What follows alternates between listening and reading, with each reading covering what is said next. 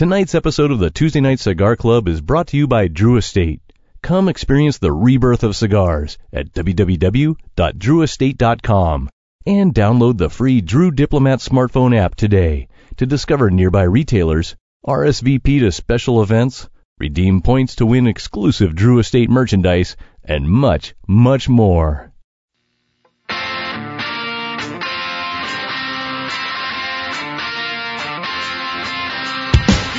This might be a big mistake, but I'm having too much fun to wait.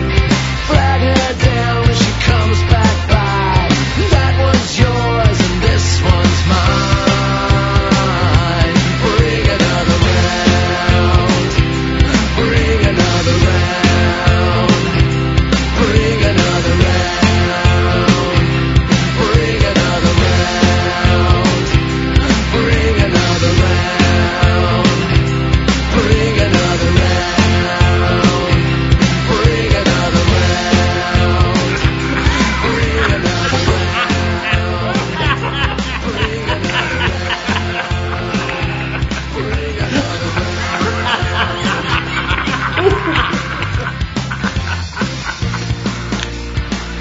Here's to us. Suckers! Good evening, brothers and sisters of the Leaf. Coming to you live once again from, well, all over the fucking place. It's the Tuesday Night Cigar Club.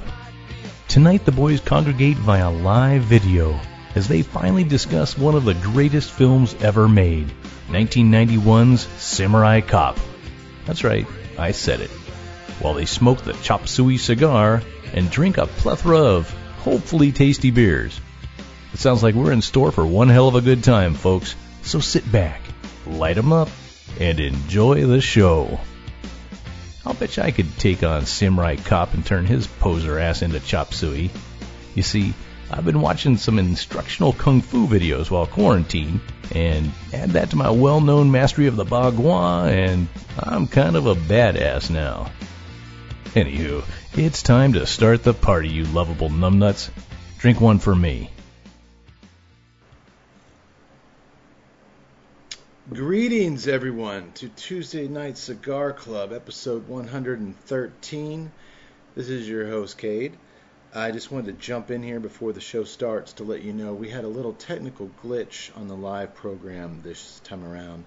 I know you longtime listeners and viewers are familiar and expecting a little comedic opening, a little side-splitting humor to start the show, to kind of wet your whistle for the antics that are to come.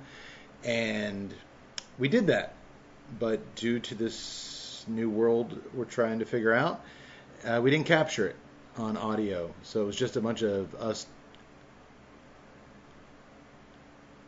and that doesn't work for anybody, and it's certainly not side-splitting humor. So we're going to join the show in progress. It's still a great show. We still get all the movie, all the beer talk, all the cigar talk.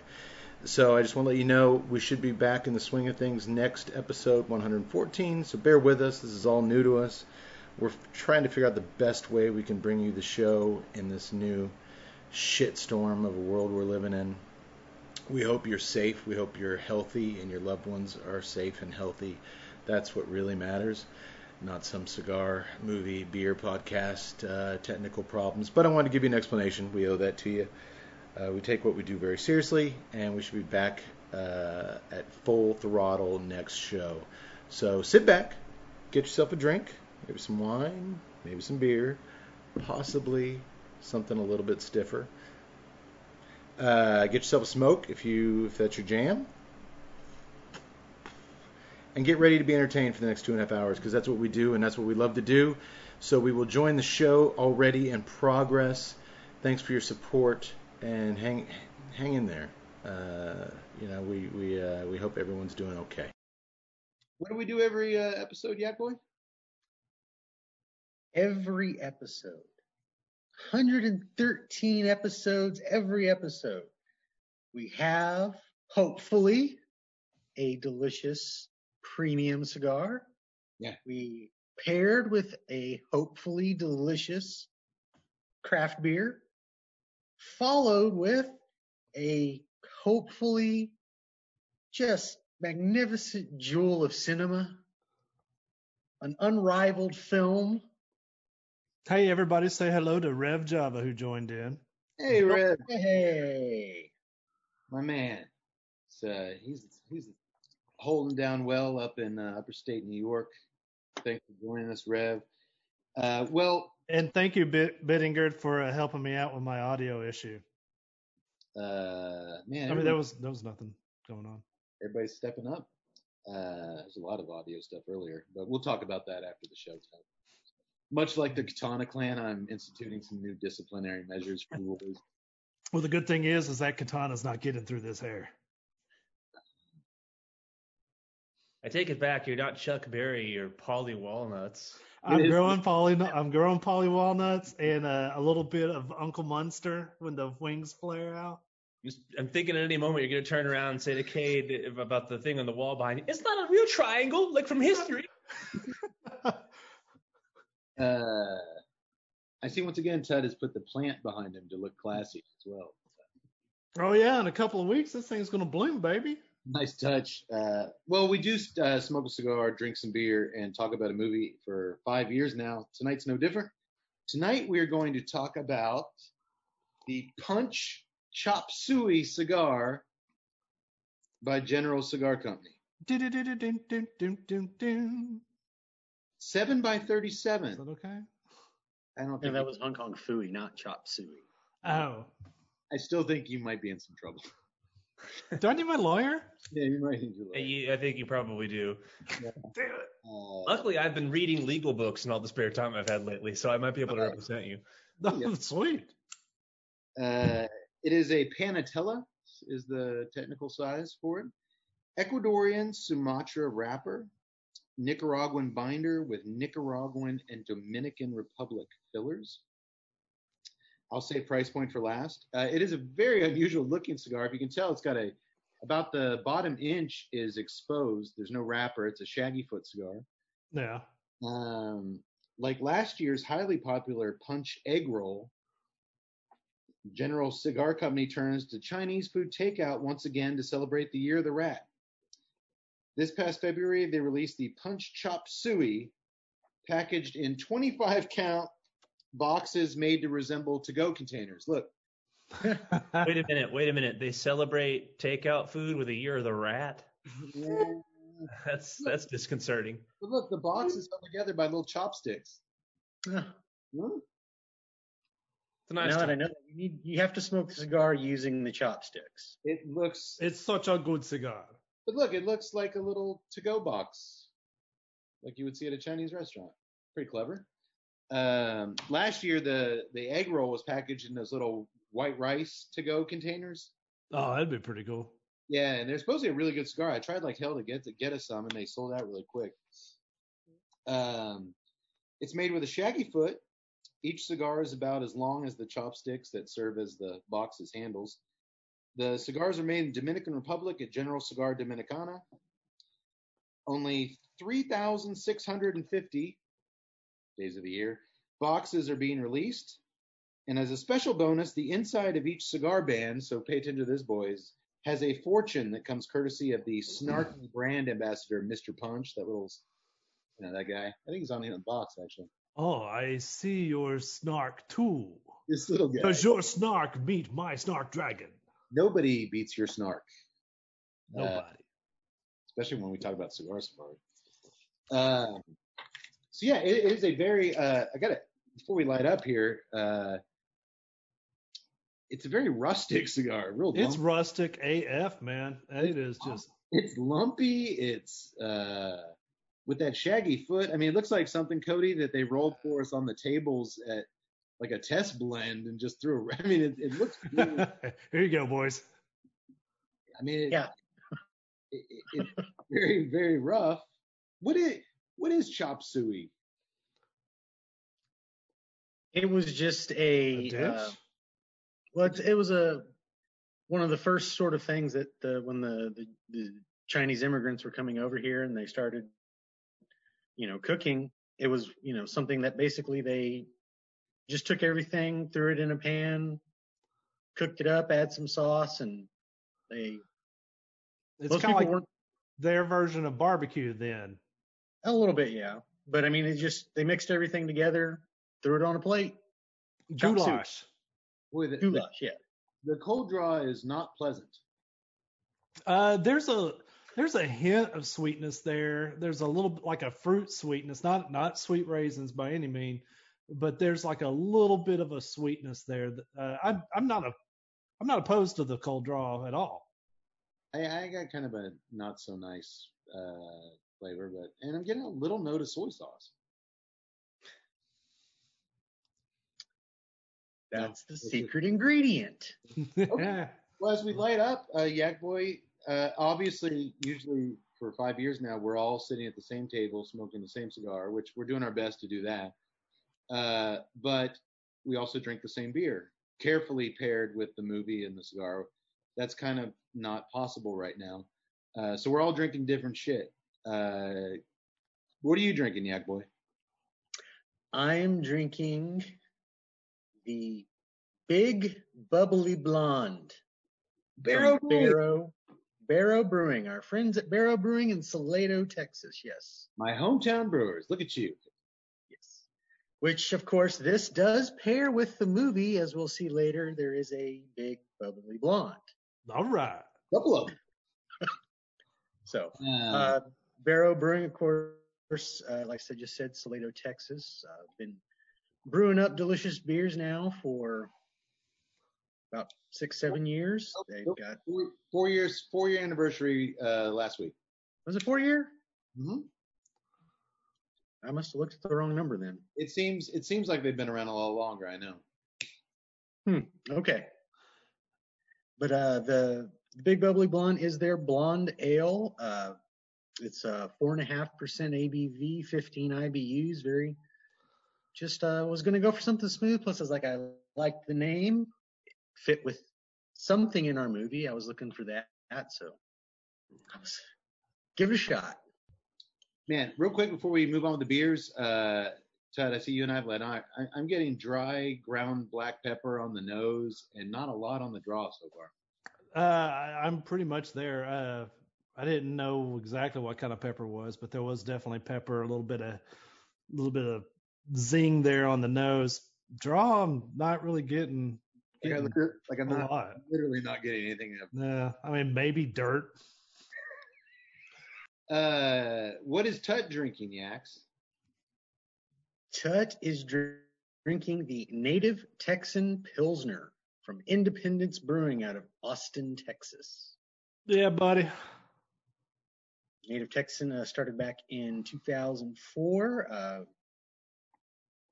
The Pilsner is, I believe, like right around 5%, and the IBUs are very low, same as mine. Once again, it's Pilsner, so almost non-existent IBUs.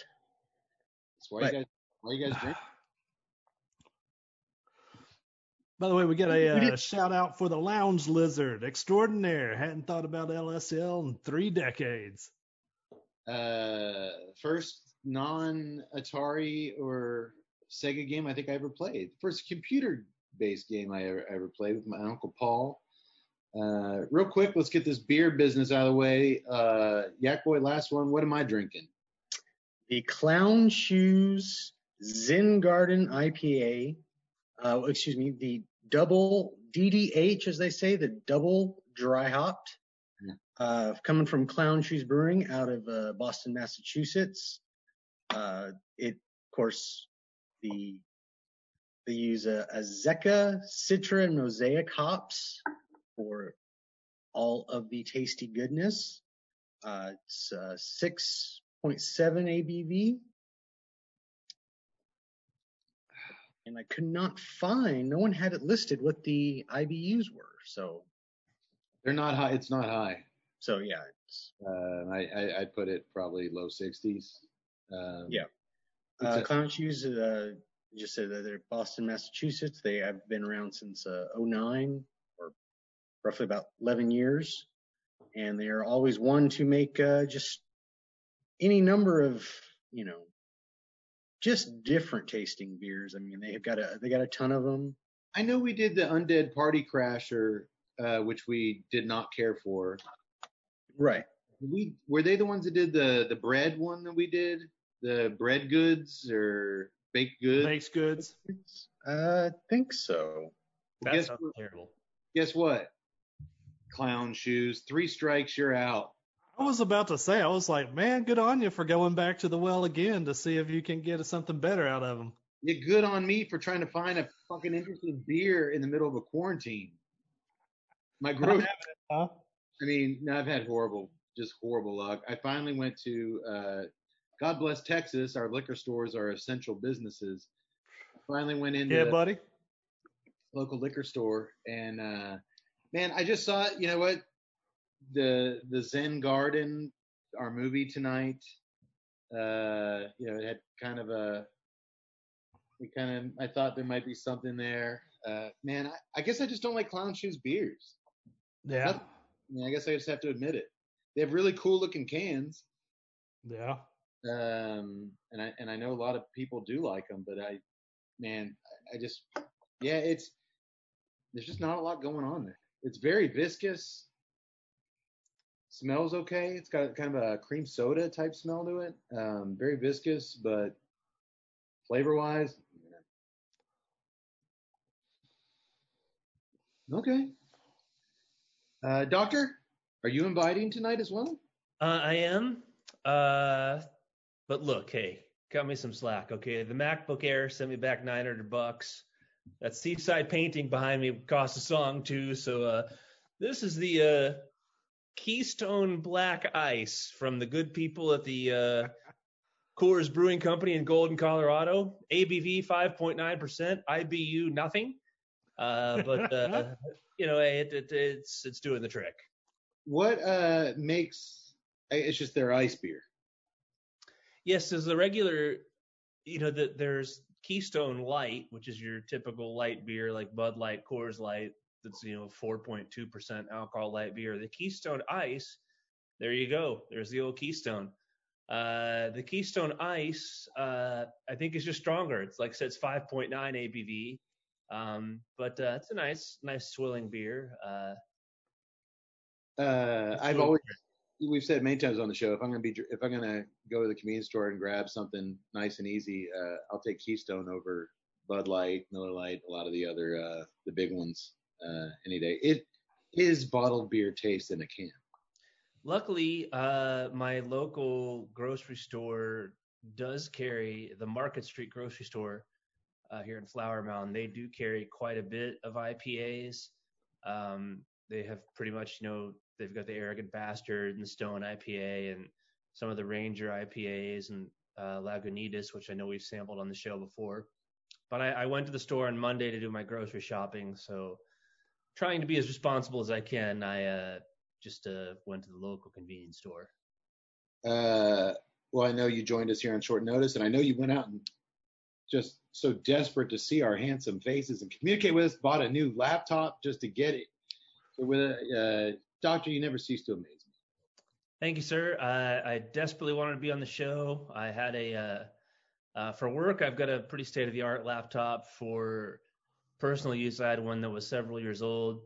Tut tried to help me out. It wouldn't download Zoom, and when I bought this little wonderful machine here, it downloaded Zoom in about 4 seconds, and so well worth the price. And back in action. This is all new to us, brother. We're all finding our way here. Okay, what was that third thing we do, Yax? We watch a glorious jewel of cinema. Oh, before we get to that glorious jewel of cinema, you haven't said anything about the cigar. Is that because you have nothing to say about the cigar?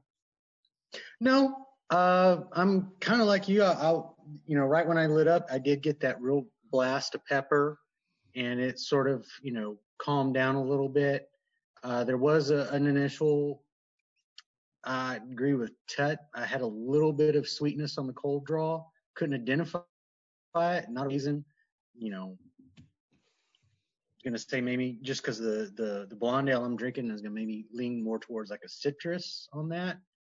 But right now, I'm getting maybe some on the, right now, after the initial light up, like I said, the pepper, and now I'm getting maybe just a little bit of earth and leather, but that's,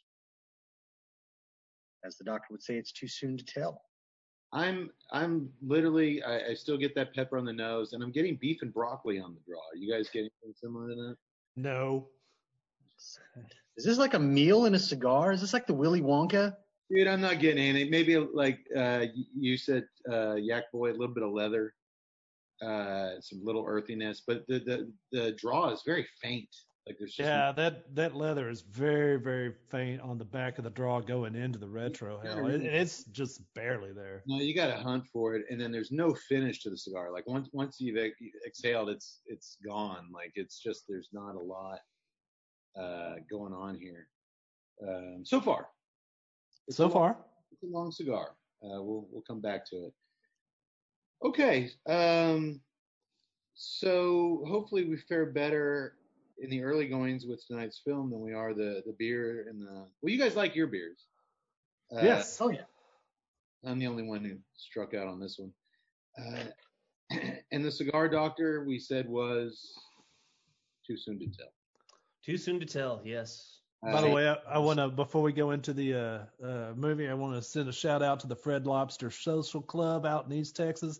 Bunch of dirt track racers to get together and have a damn good time. All right. What's that all about? They'll know. We're able to do personal shout outs now? I just did. Cody, anybody Nothing offhand. Something will definitely pop up later, and I'll be like, yes, I'm going to do that. I'm with you. I'm going to save it. I'm going to save it till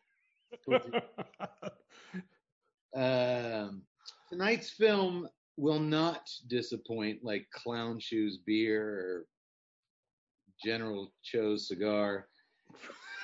Samurai Cop, 1991.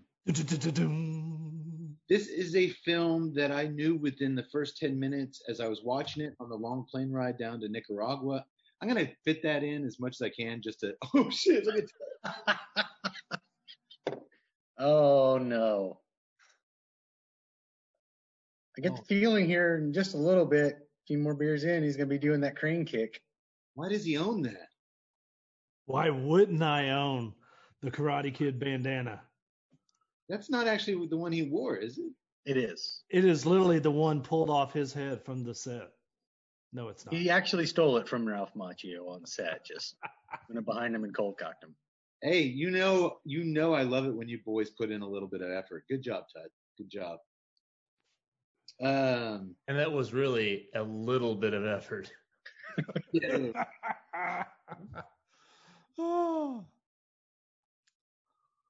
Oh, there you go.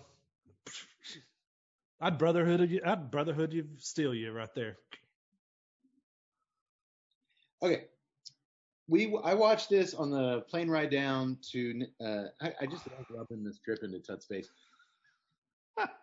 Plane ride down to Nicaragua, about 3 hour plus flight from Houston, and I watched this movie twice. Yax was sitting next to me. It finished. Screen came up. Watch again. You bet I'm watching this shit again. This film was quite simply, in my humble opinion, gracious opinion, made for us. Like it was literally made for us to talk about, and it makes me happy just that it exists, and we're going to share that happiness with you at home tonight.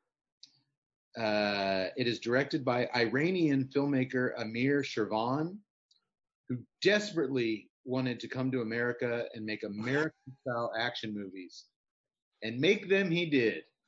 Oh my God. You boys ready for this? I have to say, I'll just go ahead and because I won't be able to contain my excitement on this. Normally when you guys pull these types of movies, I'm just kind of like, yeah, whatever. It was okay. Whatever.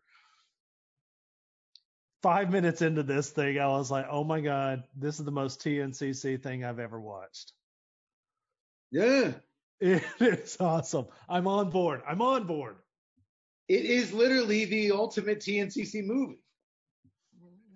In 5 years, we finally found it. Like, we should probably stop after the show. Wait, I think there's a sequel. There's a sequel. After a brief opening credit sequence set to what sounds like 1990 Sega Genesis video game music. It's awesome. It was actually, I believe, from the original Innis Double Dragon. They just went ahead and ripped it right off. Just stole it. It sounded. I literally, that's what I thought it was when it started, because I wasn't even paying attention. I hit play. I'm like, all right, I got to get my drink and some snack. Did I just turn on my Nintendo? What's going on here? Actually, in the spirit of the movie, I should do this.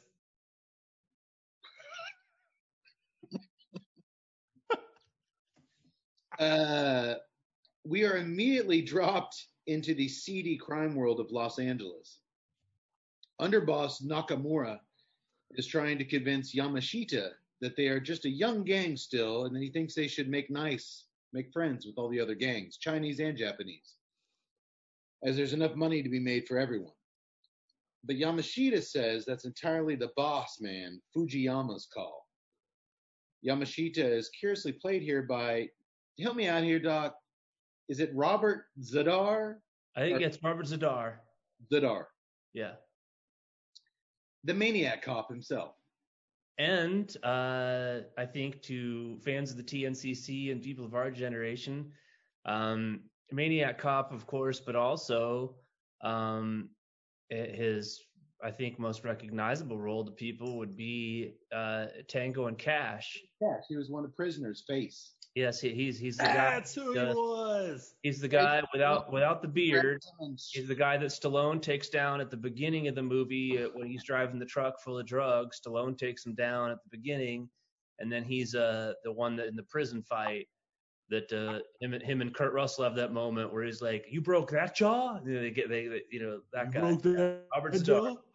Zadar. I could not place either of those two, and then the moment you said Maniac Cop, and then the moment you said Tango, I was like, dude, that's who he is. Yeah, no, he's a very distinct looking actor. He has just a giant, broad jawline, but he's a good actor, and he we're going to talk more about that later. But he's also a white guy named Yamashita. But this movie goes way. One should not dig too deep into logic with Samurai Cop. Oh. And I should say, I didn't realize that Robert Zadar passed away about 5 years ago, 2015. Yeah, he's only about 64 or 65 years old. Yeah. Okay. Well, and we might see him again this year, because while doing some research on tonight's movie, I discovered he played Sam Hell, the Roddy Piper character, in Hell Comes to Frogtown 2. We're going to go back to Frogtown, huh? They made a sequel, and he took Roddy Piper's place. How can we not watch that?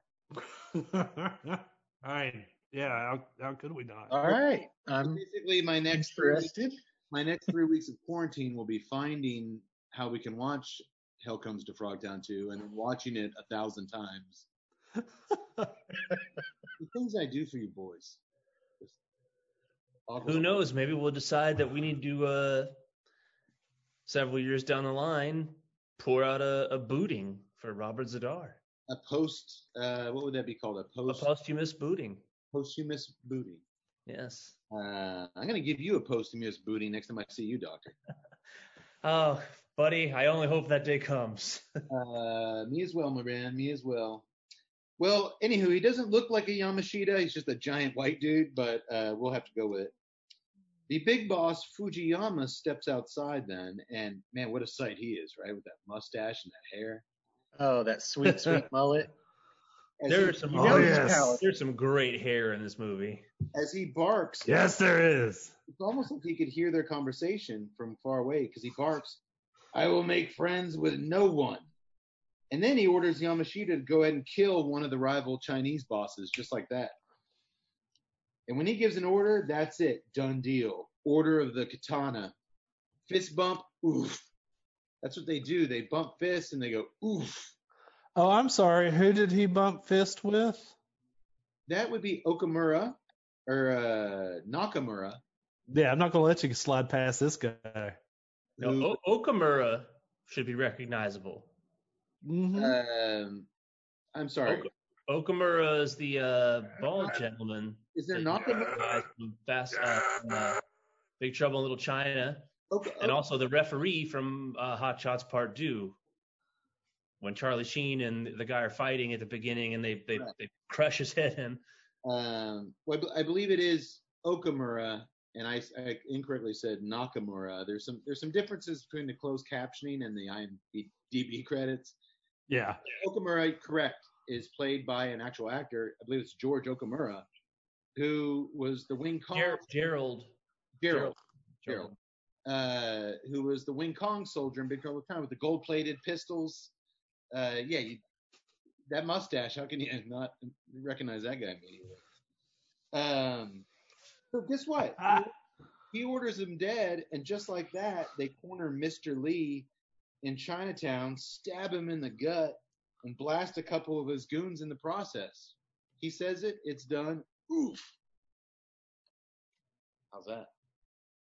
You carry out the orders of Big Boss. Oh, it's the way of the katana, Ted.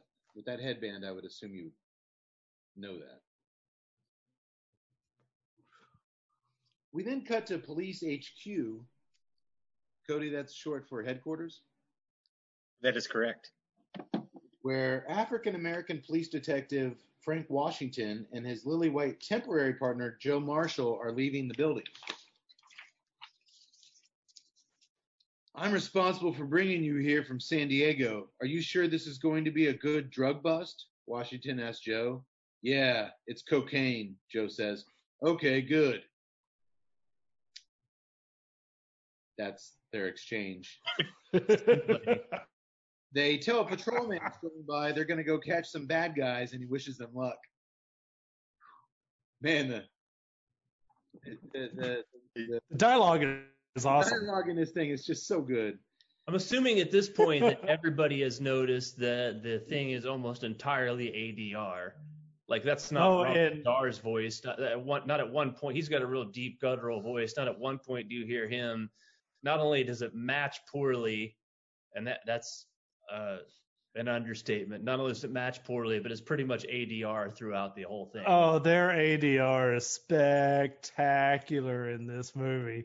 It is not even matched up. They don't even have the same actors delivering the same lines for the same characters. It's almost like an old school kung fu movie from the 1950s or 60s where it's just dubbed by American actors. It really just doesn't match, but it's not even voices. Did you guys ever see, was it Kevin Sorbo's Pool Boy?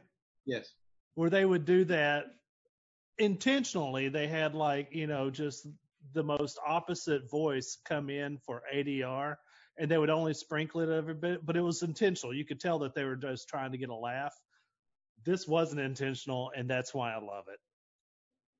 The minuscule amount of research that I had the time to do was that because of the budget, they basically shot all of the principal photography, or most of it, without any sound, and that it was the director himself, that Amir Shervan, who went back and, warping his voice, basically did all of the ADR, almost voiced all of the characters. Just that's why some of it sounds. Is it weird, boys, that as the one guy out of 4 that has directed a movie or two here, I didn't pick up on any ADR thing. Oh my goodness.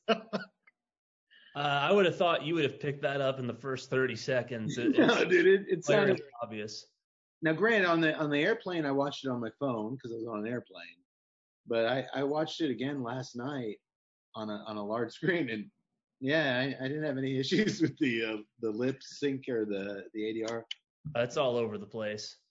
Maybe it's just what up, Mike Morgan, joining us on Facebook. Big Mike. So Joe, the samurai cop, has a horrible long black wig on, tucked under a baseball cap, Martin Riggs style. And you'll see that wig come and go quite frequently, as the actor had cut his hair once principal photography stopped, and then they asked him to come back and shoot a few quick scenes, but that turned out to be half the movie they shot. So in half the movie, he's got this long woman wig on with this horribly What I fitted. love the fact is that the baseball cap isn't even like it's like literally sized out to here. They like, here, just put this on, and it literally is like the wig is attached to the baseball cap. Like it's one of those. I literally, when he popped out of that airport, I was just like, oh, okay. And apparently the actor was not happy when he's like, I thought I was just coming back for a couple of quick shots. Like, no. We got to do half the movie again. And not only that, but wig and pre-wig, there is a stark difference in the production value. Like you can see, like at the beginning when they're shooting this months earlier, that they still kind of had some money, and then you can tell when he's got the wig on, it's just they're just out of they just went out to the mountains outside of LA and just shot some shit. Yeah, no, I love this. I'm going to mention that because in the early parts of the film, when somebody gets shot, it's glorious. Blood, squibs, explosions. But then in the last 30 minutes finale, you'll see a guy get shot and there's no blood. He just grabs himself and falls down. It's just, yeah, they had some budget. Probably not a very balanced budget, production-wise. Well, Washington radios his fellow officer and friend Peggy, and tells her to pilot the police helicopter over to where they are real fast. And within seconds, she's up in the air and she's spotted the blue van they're following in Los Angeles rush hour. I'm not kidding. She's like almost on the ground. We need you to find a blue van. Gotcha. I got the blue van. Okay. Now, Peggy, I need you to watch for a boat now, he tells her as she flies over the ocean. There's a lot of boats. Joe grabs the radio from Washington and tells the very cute blonde Peggy, just keep your eye on that blue van. It'll lead you to the right boat in the marina. Okay, Joe, keep it up, she tells the samurai cop. Oh, it's up and ready. You just keep it warm. Oh, it's warm and ready, Joe, Peggy reports back with a smile. Chapter 1 in things that are no longer appropriate in the workplace. If they're not making a good deal with Prime, whoever owns the rights to this film can just sell it off at like workplace seminars. Here it is, folks. This is inappropriate. It's warm. Samurai Joe winks at Washington. Peggy's into him. While Peggy giggles with her co-pilot. This is some really stellar banter we're getting here between these two, huh? Hey, between her and Anna Nicole Smith, is just every Los Angeles helicopter pilot some busty hot blonde? Was that the requirement for the job? I'd like to think so. Well, she can't drive a helicopter, but damn it, she's sexy. You're hired. Oh, and it gets better. He tells Peggy, oh, and don't let him notice you up there. Okay, I'll blend in with all these other helicopters circling over. How the hell do you mask a helicopter? I'll try to stay in the clouds, Joe. What the hell? It's sunny California. There are no clouds. I was like waiting for them to like show like a far away scene of just the helicopter like above the city. Like, don't let him see you. Like, she's out there like putting like a news sticker on there. Like, nope, we're not the cops. I don't know why. I just thought that was so funny telling a helicopter not to hide. Okay. Fucking Batcopter from the 1960s Batman. It's just. At this point, I thought, maybe he was going to show like a picture. Literally, the helicopter is like right over the blue van. Like, he doesn't see me. Well, the bad guys in the boat behind palm tree give the bad guys in the van some briefcases, just like Samurai Cop said they would. And then a car chase ensues.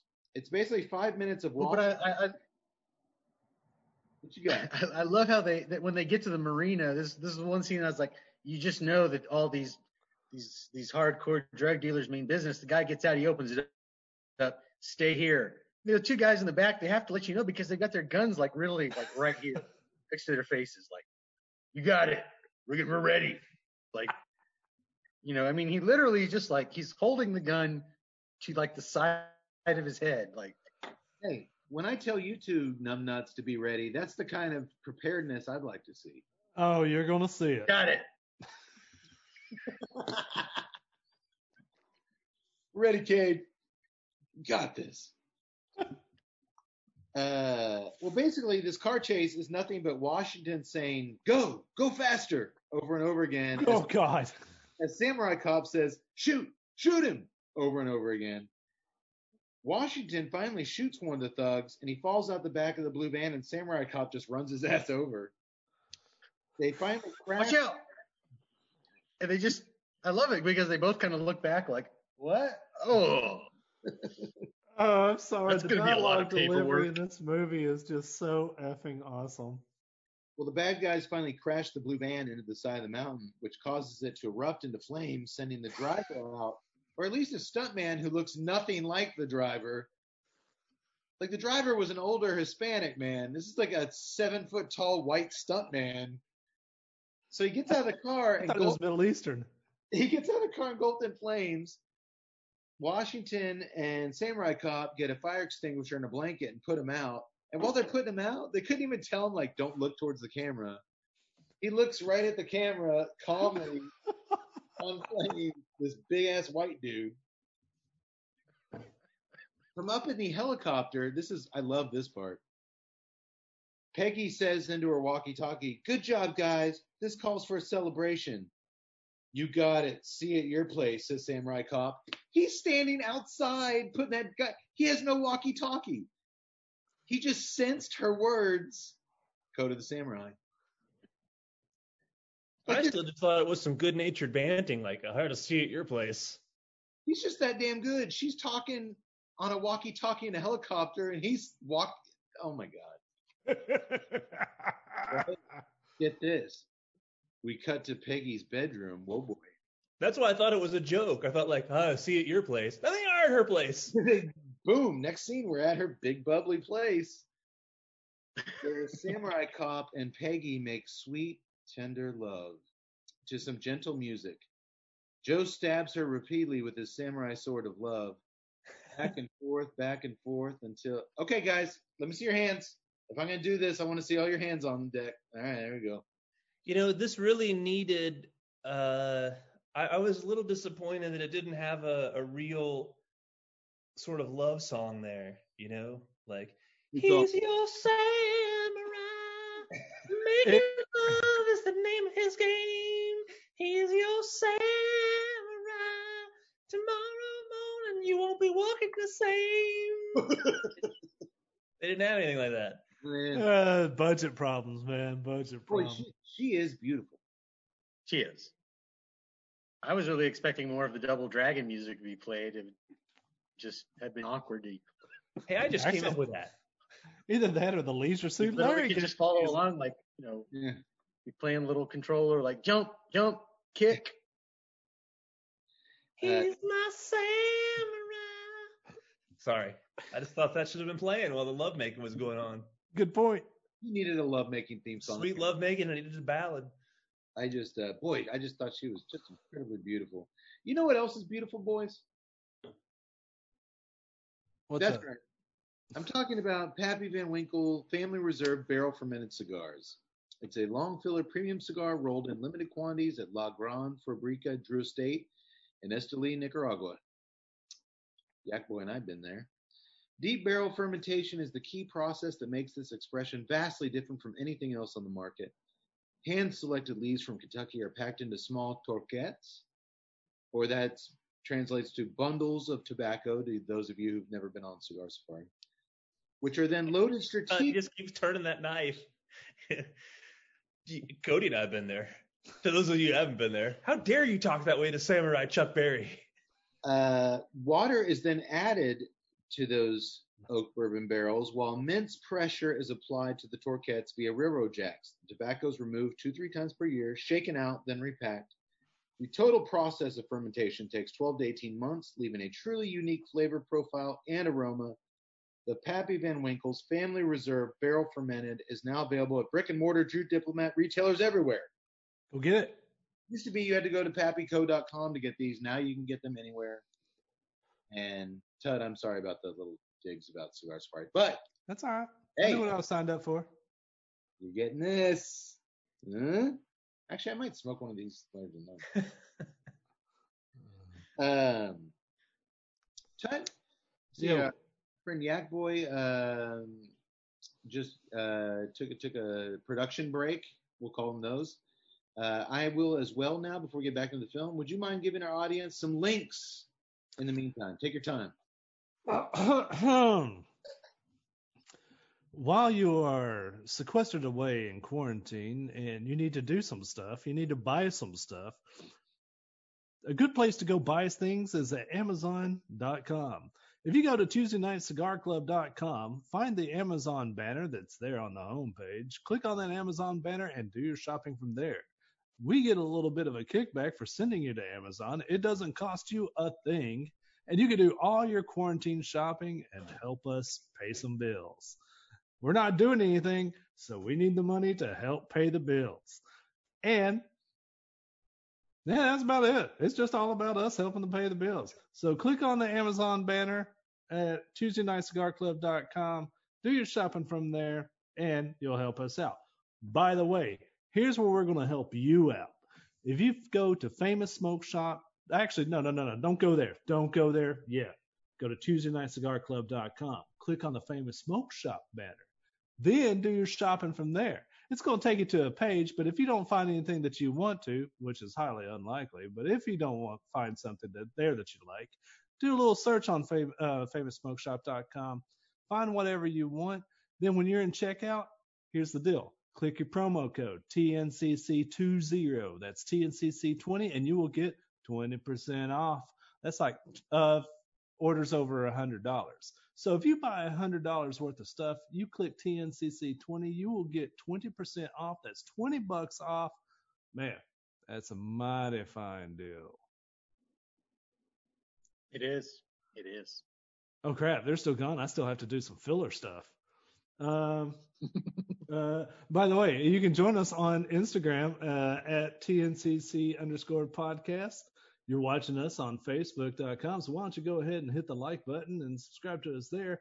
Go over to Tuesday Night Cigar Club on YouTube and subscribe to this there as well. With Amazon cutting back, they're kind of cutting back their royalties. So you know what? It's just in time for Google to say, hey, guess what? Welcome to the affiliate program because you have over 1,000 subscribers. And we're like, hell yeah. So why don't you just go on to TuesdayNightCigarClub.com, hit the subscribe. You'll find out every time that we're doing live. And, just watch us there. Or watch us on Facebook. It doesn't matter. It doesn't matter. This is all new to us. I never really envisioned us as a live entity, but Tut has been preaching this is the way of the future for a long time, so we're giving this a... Yeah, now the future's here. It sucks. The old college try. But I went to Sam Houston. By the way, shout out to Ryan Letchker, who's joining us on Facebook. Oh, my older brother from another mother. Hello, Ryan.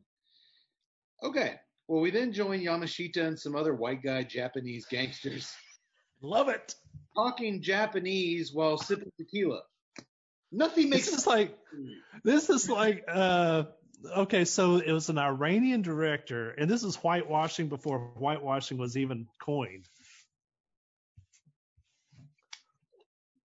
Oh, did I say something bad there? I don't think so. Go on. Okay. No, I was like, holy crap, man. That's I was like, here we are in a movie called Samurai Cop, and the only samurai are two white dudes. Yeah, pretty much. Yamashita's main squeeze, a sizzling hot redhead. I'm not a redhead guy, but holy Toledo. Announces that the boss is coming as Fujiyama descends the staircase with that mustache and mullet. He's pissed that his man got captured alive by the so-called samurai cop. Yamashita informs his boss that the samurai is a detective from San Diego named Joe Marshall. He was trained by the samurai masters in Japan, and he's been brought here to bring them down. I gotta imagine after Joe Marshall went over to Japan and trained with the samurais, they all just stabbed themselves in the fucking gut and we're done. Oh, yeah. The end. This is the end of samurais. This fucking goober is... Our 2,000-year-old legacy is down to this guy. We blew it. Fujiyama instructs his underling to bring him the head of his badly burned soldier, and place it on his white piano as an example of what happens when you're captured alive and might talk. Let this be a lesson to the entire Katana gang. I said it earlier, and this really solidified. I need to start enacting some more stricter disciplinary measures on you guys. Yeah, but couldn't you put the head on pike out in the garden? You know, there's a little zen No. pond out there with some koi fish. Why, Not on the why white ruin that piano. nice piano? Exactly. His white piano. He wants that. No. He wants that blood to show. Now you can chop our heads off. Now take him to be tortured. Now take him to be tortured. Meanwhile, back at LAPD HQ, man, that's a lot of letters to say together, isn't it? That's YES. Los Angeles Police Department headquarters. Samurai Cop sitting around telling a story to the guys about how one night he was in bed with the world's most beautiful woman. Hey, a pissed off Peggy shoulders him. She's right behind him. But she still loves him. She don't care. Oh, that's Samurai. But his sexy story's cut short when a pissed off Captain Roma sticks his head in, demanding to see Washington and Samurai Joe in his office. We just saw this in Shotgun Jones, the angry police captain. Oh, one of my favorite characters of 80s and 90s cop dramas. Me too, and I'm going to go ahead and say it now. I say it later. This guy's my new favorite. Forget the guy's last action hero with the smoke coming out of his ears. This guy is standard. I was thinking the exact same thing. Last Action Heroes was my favorite cop. This guy. Well, remember that the actor in Last Action Hero, Frank McRae, was basically making fun of himself because he played the police chief in the original 48 Hours. Who yelled, Yeah, that's true. Eddie Murphy. So he's kind of making fun of himself in Last Action Hero. That's kind of the template for it. Captain Roma was one of the few guys that seemed to actually say his own lines rather than have ADR. At least he actually seemed to be an actor. Yeah. That's why he stood out so much to you. Well, especially with his dialogue. I've got a club shoved up my ass. It hurts. We'll get to that, Yax. Gotta try to remove it. Well, in the 10 seconds it takes them to leave the break room, Samurai Joe flirts with yet another chick right in front of Peggy. The guy's insatiable. No, he looks at like three different like everybody he passes is some hot babe, and he kind of just turns around and gives her a look, and she's getting all hot and looking. I mean, come on, with that hair, you're going to be pulling all kinds of stuff. Well, it's worth mentioning at this point before we move any further that both the actor playing Washington and Samurai Cop are just terrible. I mean, they're really they're just incredibly bad performers. Horrible, and that's what makes it so damn good. But I'll say this: every time Washington is on the screen, I'm like, man, this guy's having the time of his life. I appreciate. There was something about it. Normally, when we get into these movies, I'm just like, yeah, whatever. But damn it, this movie had heart. This had spirit. I loved it. And Washington is thinking, like, damn it, I could have been Arsenio Hall stunt double. That didn't work out, so I'm just gonna take whatever roles they give me. I do find it curious because you were so anti Shotgun Jones, Tut, and his partner. Yeah. And their dynamic and their talent, but these guys are working for you. All right, I shouldn't say this because we work on some projects together. But every scene in this movie, I could picture myself on that set. I'm like, there was something visceral about it to where I'm like, I just felt in tune with this project. I don't know why. You're saying you felt like it was a Matt Cage film. No, I'm saying that it could have been shot by Jason Tuttle. I think either way I read that, it's an insult, but I'm starting to read it as Tut wants to put me in a black Speedo and shoot some sort of cop movie. I'm not sure how I feel about that. Ooh. Let's not bring up that sweet banana hammock just yet. Excuse me, let me do this real quick. Let me make sure I got. Oh, jeez. Hey, speaking of terrible things, terrible things. How's the cigar treating you guys? Pretty terrible. Actually, it's not treating me terribly. It's not treating me like anything. It just actually walked out of this place. It's not here. That retrohale has stayed peppery. The draw has stayed earthy. With that really hard to, you got to look for it leather. There's also a little bit of woodsiness there. The middle, it was a long ass cigar. I'm probably a little over halfway through. It feels like some woodsiness has entered it a little bit. I've had a little bit of trouble. The ash doesn't hang long. You got to watch that ash. And I have had to relight. I don't know if that's because I've been talking so much or if it. No, I've had to relight a couple times. Yeah, man, I just heard such great feedback on the egg roll they released last year that I was so excited to get our hands on these because I do have a soft spot for punch. My first premium cigar that I ever smoked was a punch, Royal Coronation Tubo, and I keep 2 boxes of punch. That punch we did on the show last time was really good. The Diablo, we did the Diablo, but I keep 2 boxes of punch in my humidor at all times. The London Club, very small cigars, a Maduro and a natural. Those are my go-to cigars for when people are over at the house who I know they want a cigar, but they won't appreciate it, or I just need to give them a decent cigar that they're drinking, and I give them a punch London Club. Yeah. So I do kind of have a soft spot, but man, so far I'm pretty disappointed in this one. Not as disappointed as the beer, but still. You guys beer at least treating you better than mine? Oh yeah. Can't go wrong with a native Texan. Nice Pilsner. Good Pilsner. Okay. Well, the detectives are sent over to the hospital to check in with the smoldering heap of brisket that used to be a Katana member. Dude, his head is completely wrapped in bandages with blood still oozing out of the bandages. Oh, yeah. He got burned pretty bad. They'd let you know he got burned really bad in about 8 different lines of dialogue. But they ask, can we talk to him? He's got no lips. They've been burned off.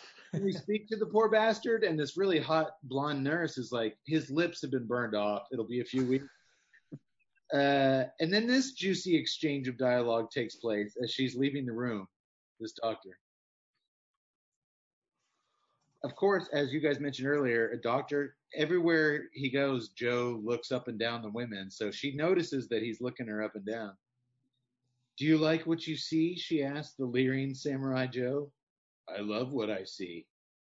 Would you like to touch what you see? Yes. Yes, I would. Would you like to go out with me? Yes, I would. Would you like to fuck me? Washington can't believe his ears as he makes some goofy faces. Hold on. That's Here interspersed is the Washington stuff.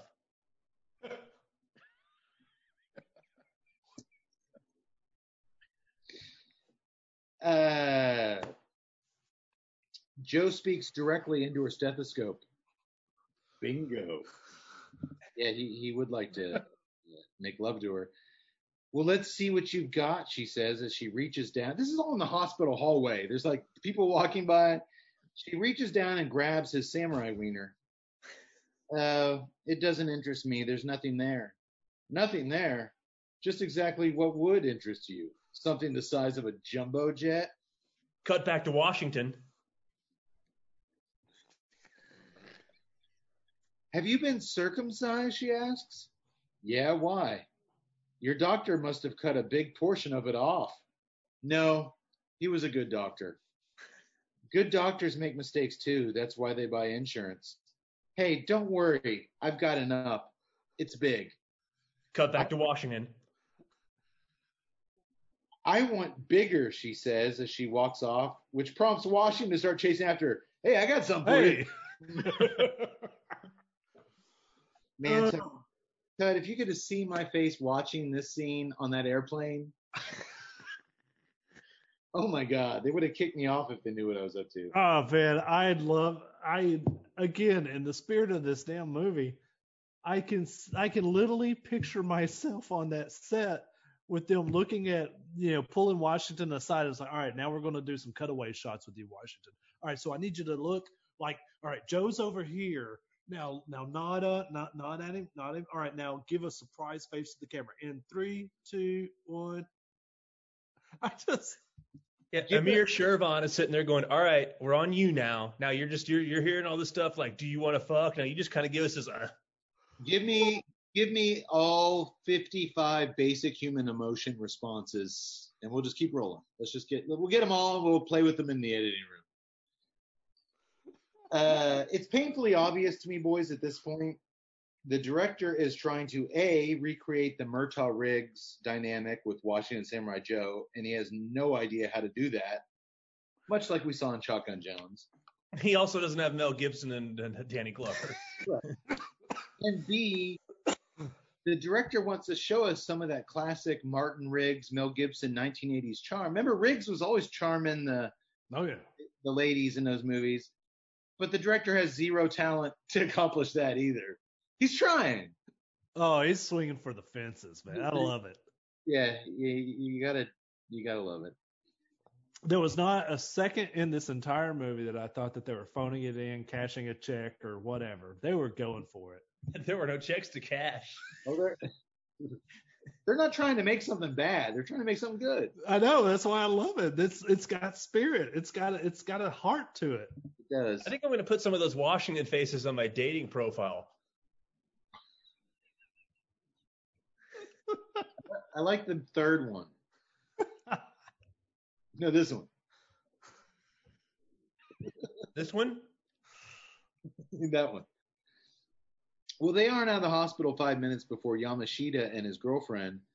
God, she's just strikingly gorgeous. Am I right? She is. I actually thought it was Tawny Kitaen at the beginning. What's that? You thought it was Tawny Kitaen from Whitesnake? Yeah. Well, she and Yamashita enter the hospital disguised as nurses, and once they get in the room, Yamashita cuts the guy's noggin off with a samurai sword. She cleans his blade, and Yamashita removes his severed head. They make a good team. Did anybody else lose it when she pulled the sheet off of the little cart and he was all crouched down in there? Yeah, he's a big dude. He's a huge man. He's all stuck in there. He's gonna he hit him in a laundry basket. First of all, I don't think you don't be able to push him. You don't really see that, like when she's going in there, she's like, I'm gonna take out the trash or whatever, and it looks like she's just pushing like a little like trash can, but then when he actually gets in there, it's like a full blown laundry cart. So I'm like, I didn't know what was going on, but like when he did jump out, I'm like, I thought he was jumping out of a tiny little trash can. So it's like, I was just like, wait, what just happened here? Because I was, once again, he is literally a huge dude. Well, a few numbnut hospital security guards try to stop them as they escape out in the parking lot, but Yamashita chops suey's their asses. Hey, you need to stop. Hey, he chops sueyed their asses. Tying it all together, boys. Back at LAPD HQ, Captain Roma's giving the boys hell. Samurai Joe's been here less than a week from San Diego, and the captain's already getting his job threatened, his pension taken away, and he thinks he's on the verge of a heart attack. I feel like I got a big club up my ass and it hurts, and I don't know how to get it out, he yells as he sinks down in his chair. Washington pleads with him to give Joe a second chance, and when the grumpy captain finally gives in, Washington runs over to his side of the desk and plants a big wet kiss on his forehead. You son of a bitch! Get back here, motherfucker! But when the detectives are out of the room, he can't help but sit there and chuckle. He's an old softy. I love that. I love these furious police captain roles like Tut does, and this guy is just great. The good thing that I like about it is that you very rarely get to see the 5 seconds after they left the room where the guy just sits back. It's like, love those guys. Yeah, you see the fire and brimstone. You don't see the soft core. The soft core. Doctor, can your core be too soft? My God, man, I don't think that's possible. You should have a soft core. It's just unbelievably how soft it could be. Like every nerve ending in your body is on fire with the softness of your core. Like a peach core. Now we just need Washington.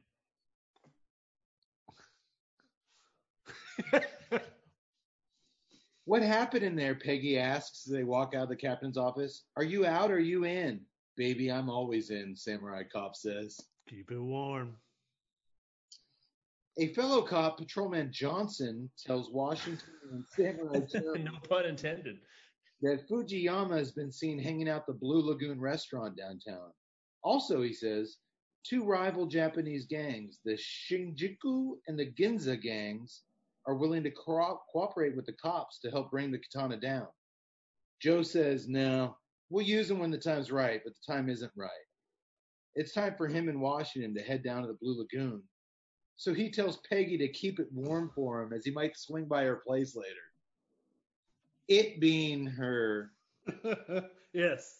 And he might swing by because he's just got ass lined up from here to Reseda. Dude. Oh, and she's cool with that. She's like, all right, Joe. She's starting to sense she's about to get kicked to the curb. He's Joe Samurai Marshall. Come on. Over at the Blue Lagoon restaurant, the entire Katana leadership is having a nice brunch. Fujiyama gifts the restaurant's owner, Jennifer, a beautiful piece of jewelry just as Washington and Samurai Joe enter the scene. Joe immediately insults Fujiyama. Is this your shit Katana gang? Which prompts Yamashita to stand up, and there's a stare down between him and Samurai Joe. Oh, he's going crazy eyes, too. And Washington's I involved. can't even do the crazy eyes of him. Dude, also, it's like Yamashita's eyes, Joe's eyes, then they cut to Washington. I'm kind of expecting to do like the Chris Farley from the Schmidt's Gay commercial. Just be like, half of Washington's screen time are just cutaways of him looking confused or bewildered.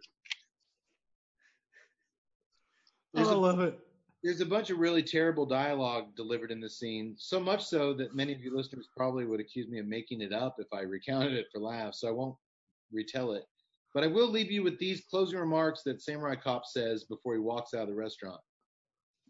Yes, this is the land of opportunity for legitimate businesses, not for death merchants who distribute drugs to our school children through schools and on the streets. Now I'm telling these motherfuckers that if they continue killing our children to make their precious millions, that they deposit in their secret Swiss bank accounts. I'll have their stinking bodies in garbage bags shipped back to Japan for fertilizer. You remember that? And cut to Washington.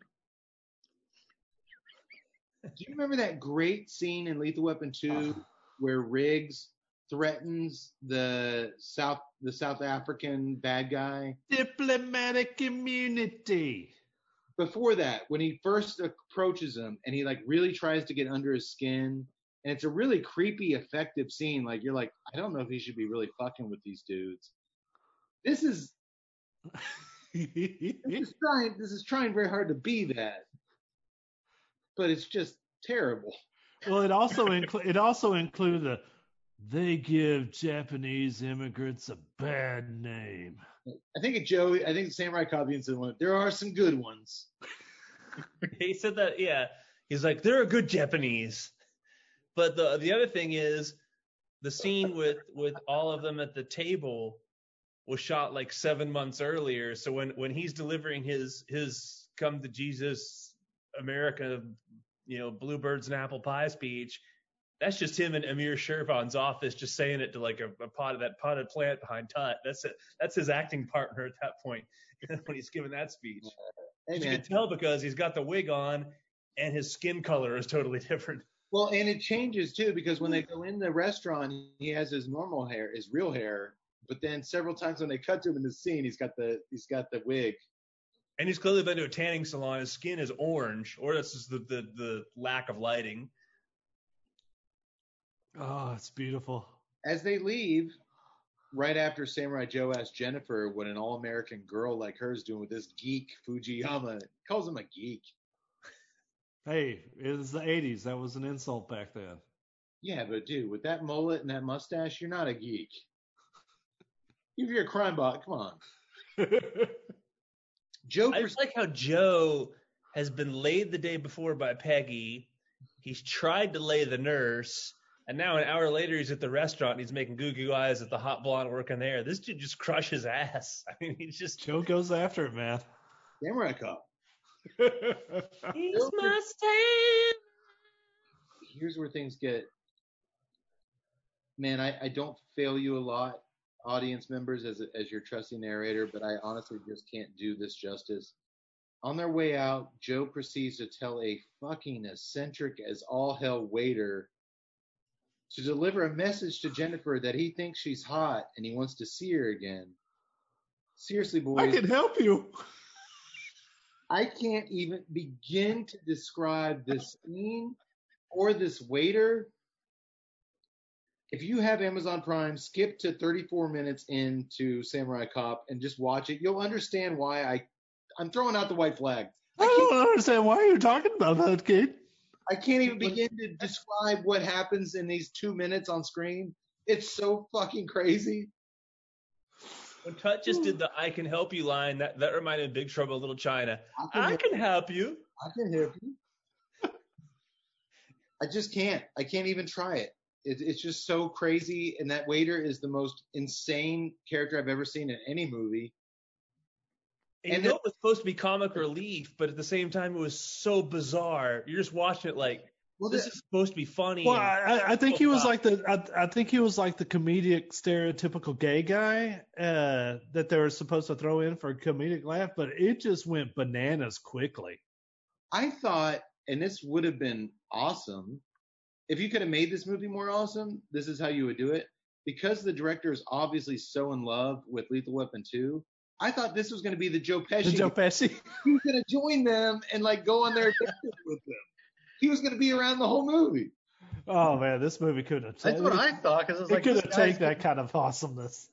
He's got way too much screen time in this like thing. Like they're building up his character for something. Anything.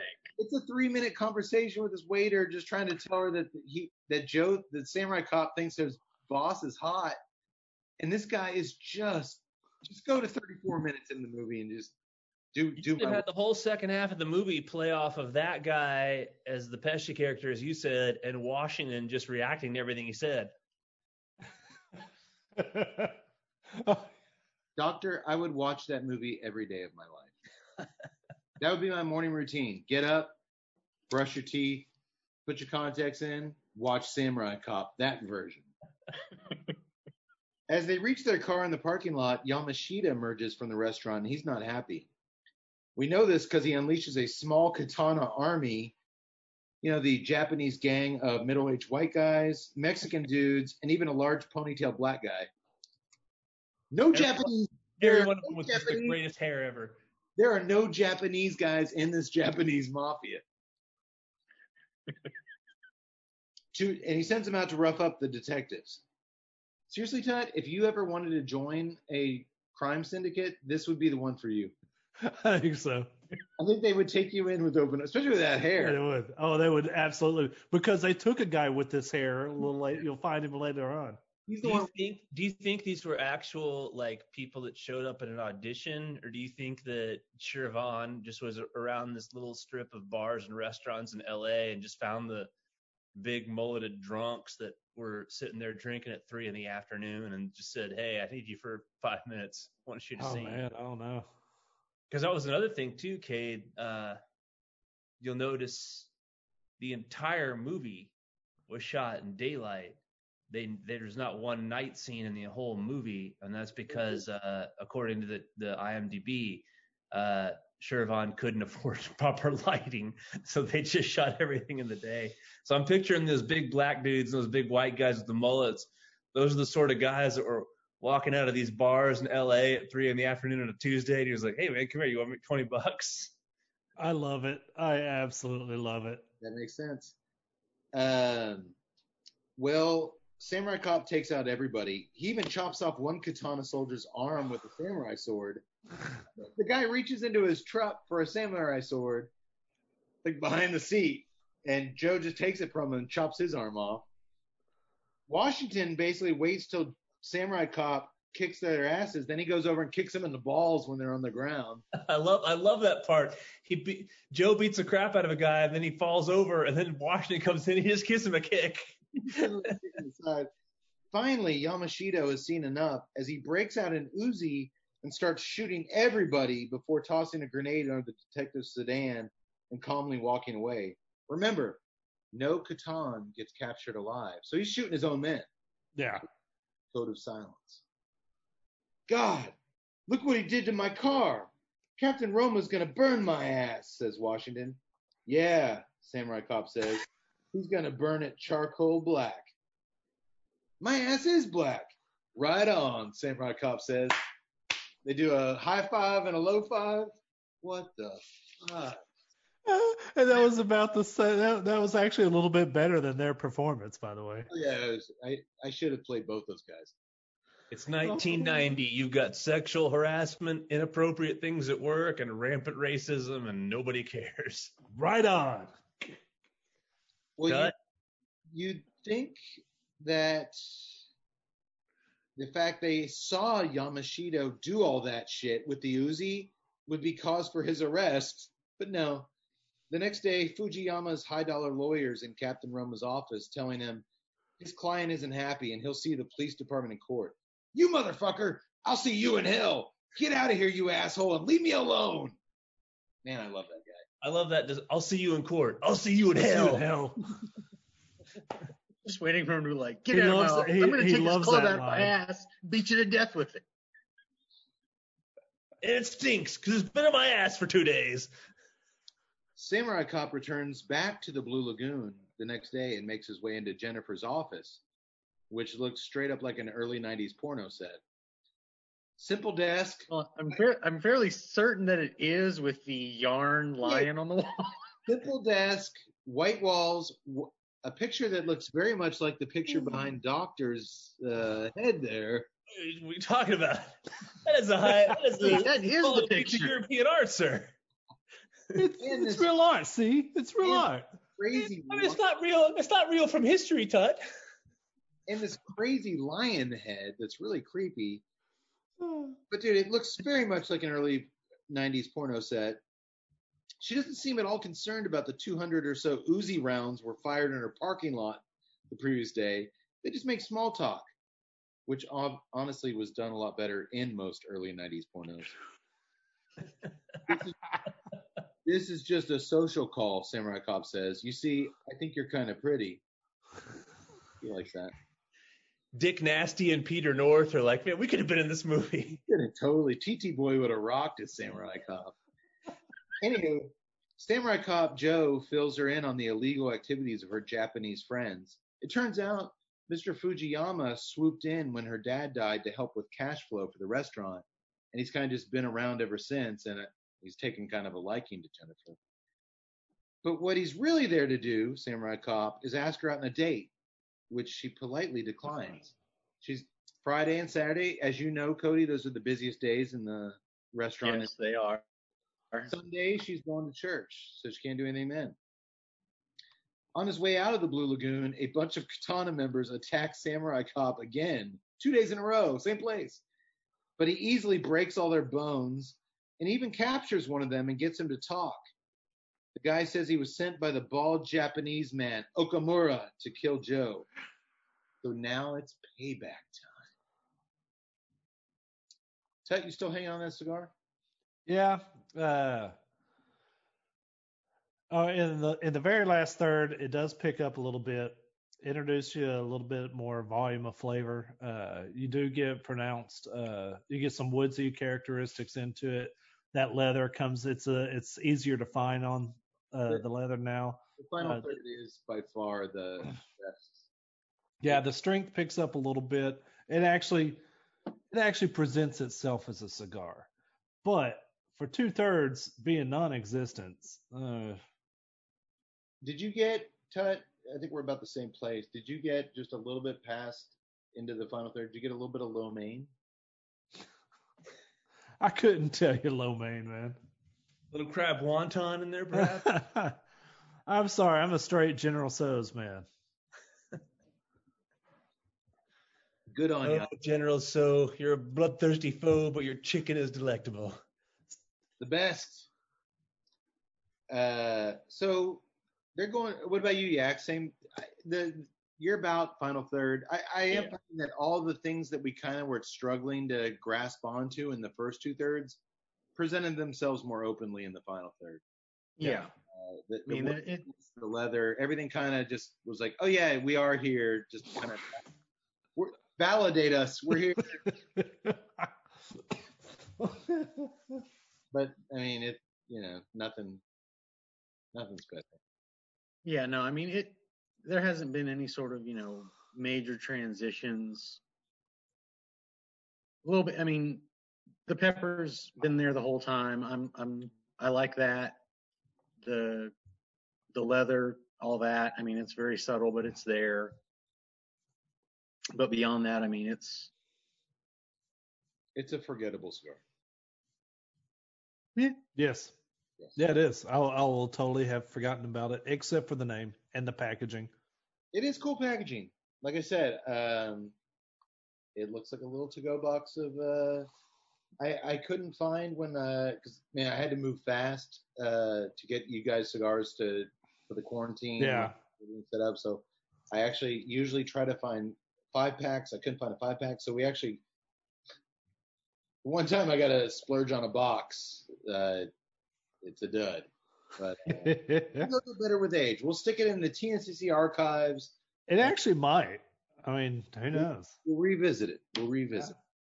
Yeah. By the way, I have to give a shout out to that Pilsner from the Native Texan, because if you're looking like especially once August gets here and that nice soft Texas 100-degree heat sets in.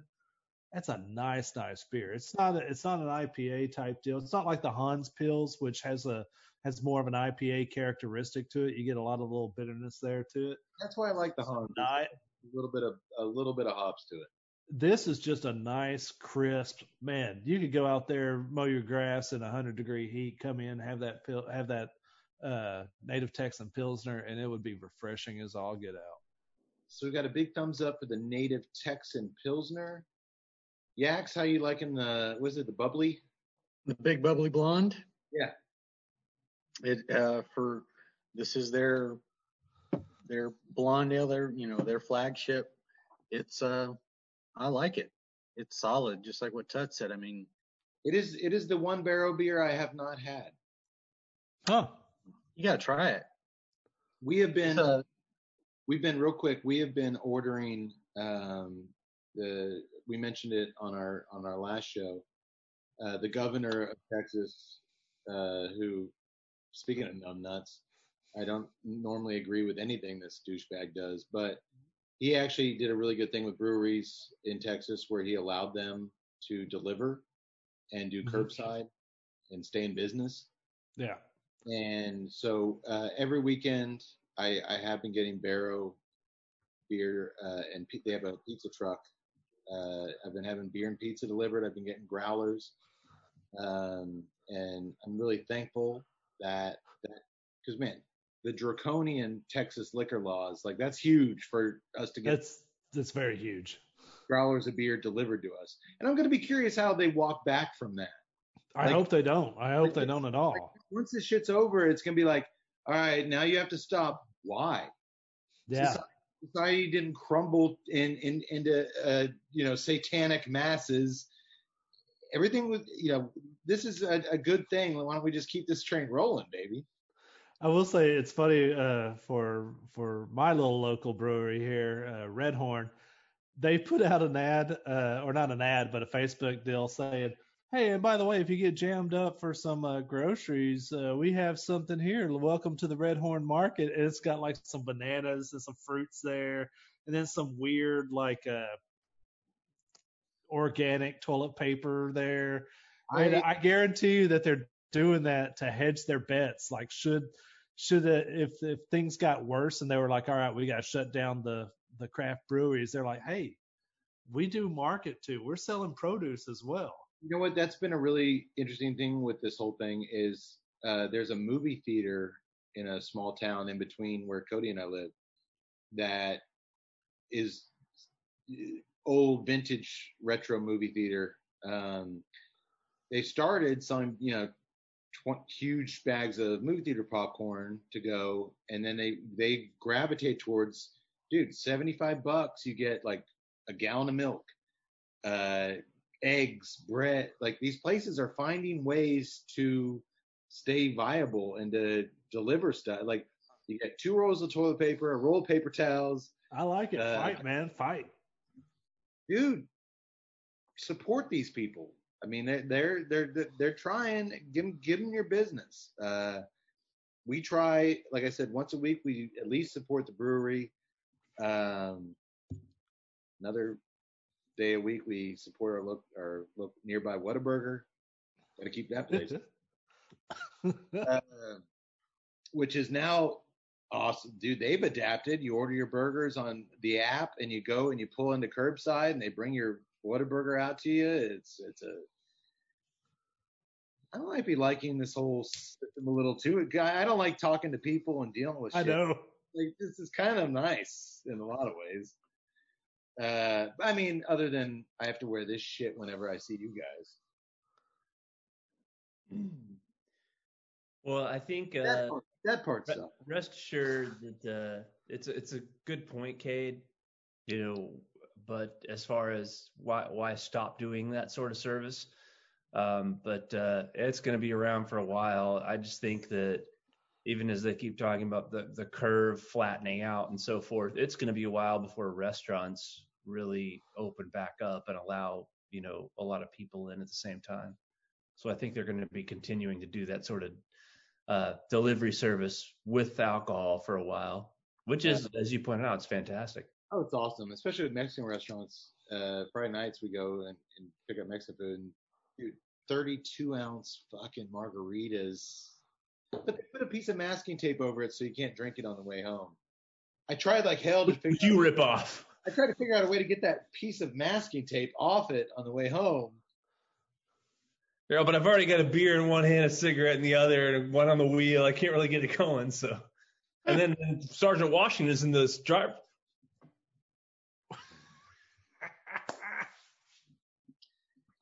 Well, we cut to the outside of Okamura's house. They got the address from that perp. Cody, did I say that right? Perp? That you did. That you did indeed. Okamura is no perp. No. The guy who gave up Okamura. He's perp. That guy's a perp. He's a perp. Okamura is fantastic.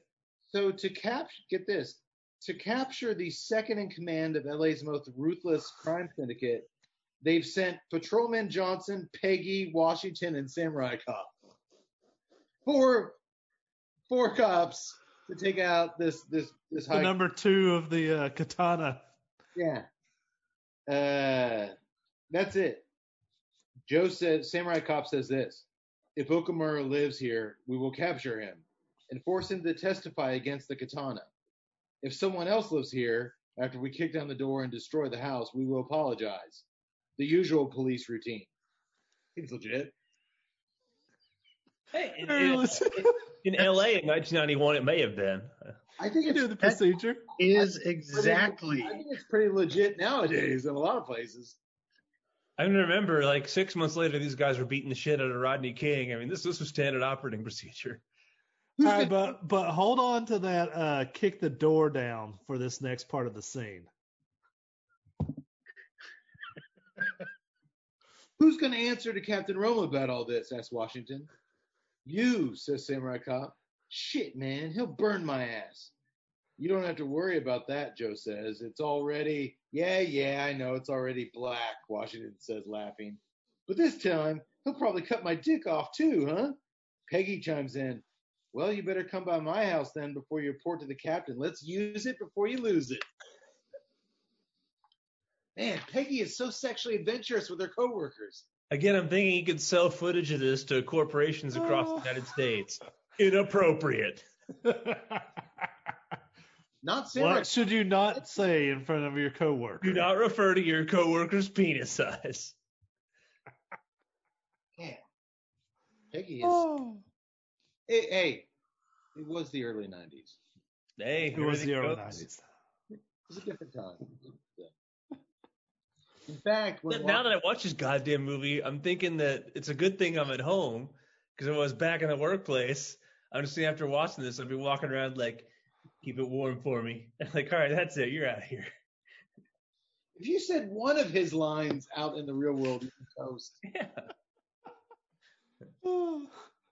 Yeah. In fact, when Samurai Cop says, me and Washington are going to go to the front of the house, you guys just stay put. Peggy looks over to Patrolman Johnson and asks him if he wants to fuck right there and then. They don't have anything else to do for the next 2 minutes. Jesus, Peggy, eat some trail mix or something.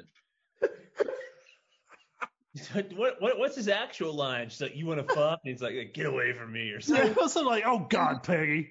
Come on, Peggy. Dude, you got 2 minutes to kill on a bus. Might as well fuck.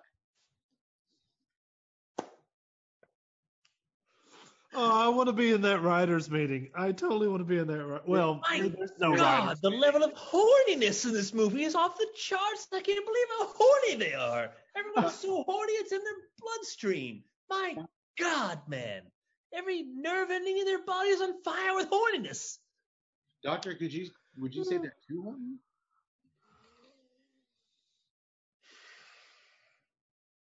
I'm afraid it's far too early to tell, Mr. Cade. That's Actually, it's not. They're all very, very horny. well, Peggy anyway. She's. I was expecting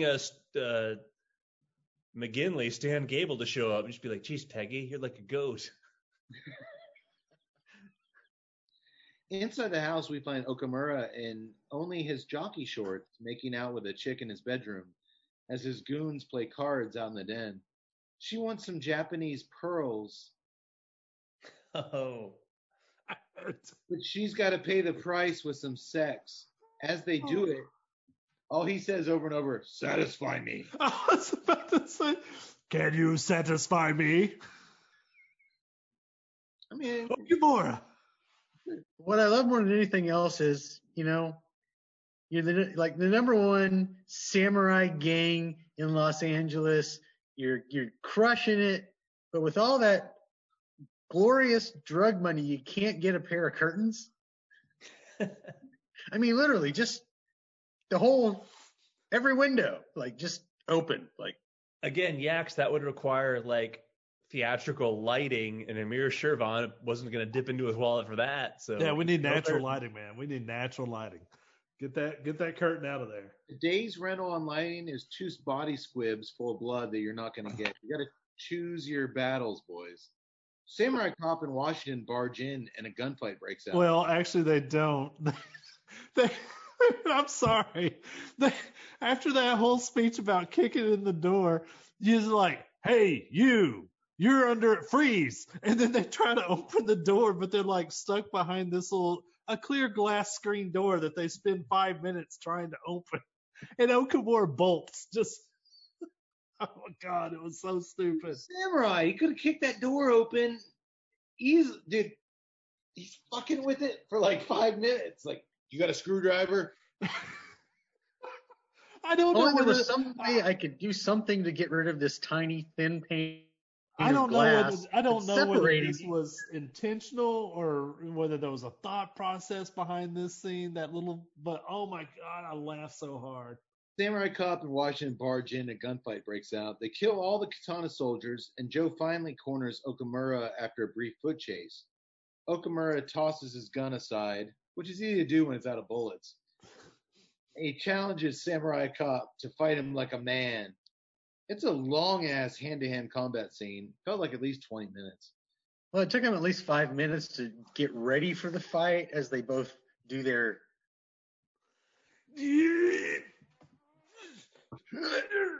And again, the scenes were spliced together from scenes that were shot about 6 months apart. There's that. I'll say this, the fight scenes themselves were fairly well orchestrated, and I was especially impressed with how they kept Samurai Cop's wig from flying off every time Okamura pummeled his face, because it was always from behind, and he was just punching Samurai Cop in the face. That wig was I was like, that's flying off. It's got to fly off. No, it didn't. Kudos to them. Eventually, Samurai Cop subdues Okamura, and just as Washington moves in to cuff him, Okamura grabs Washington's pistol and tries to shoot Samurai Joe, but Samurai Joe's the better shot, and boom, Okamura's toast.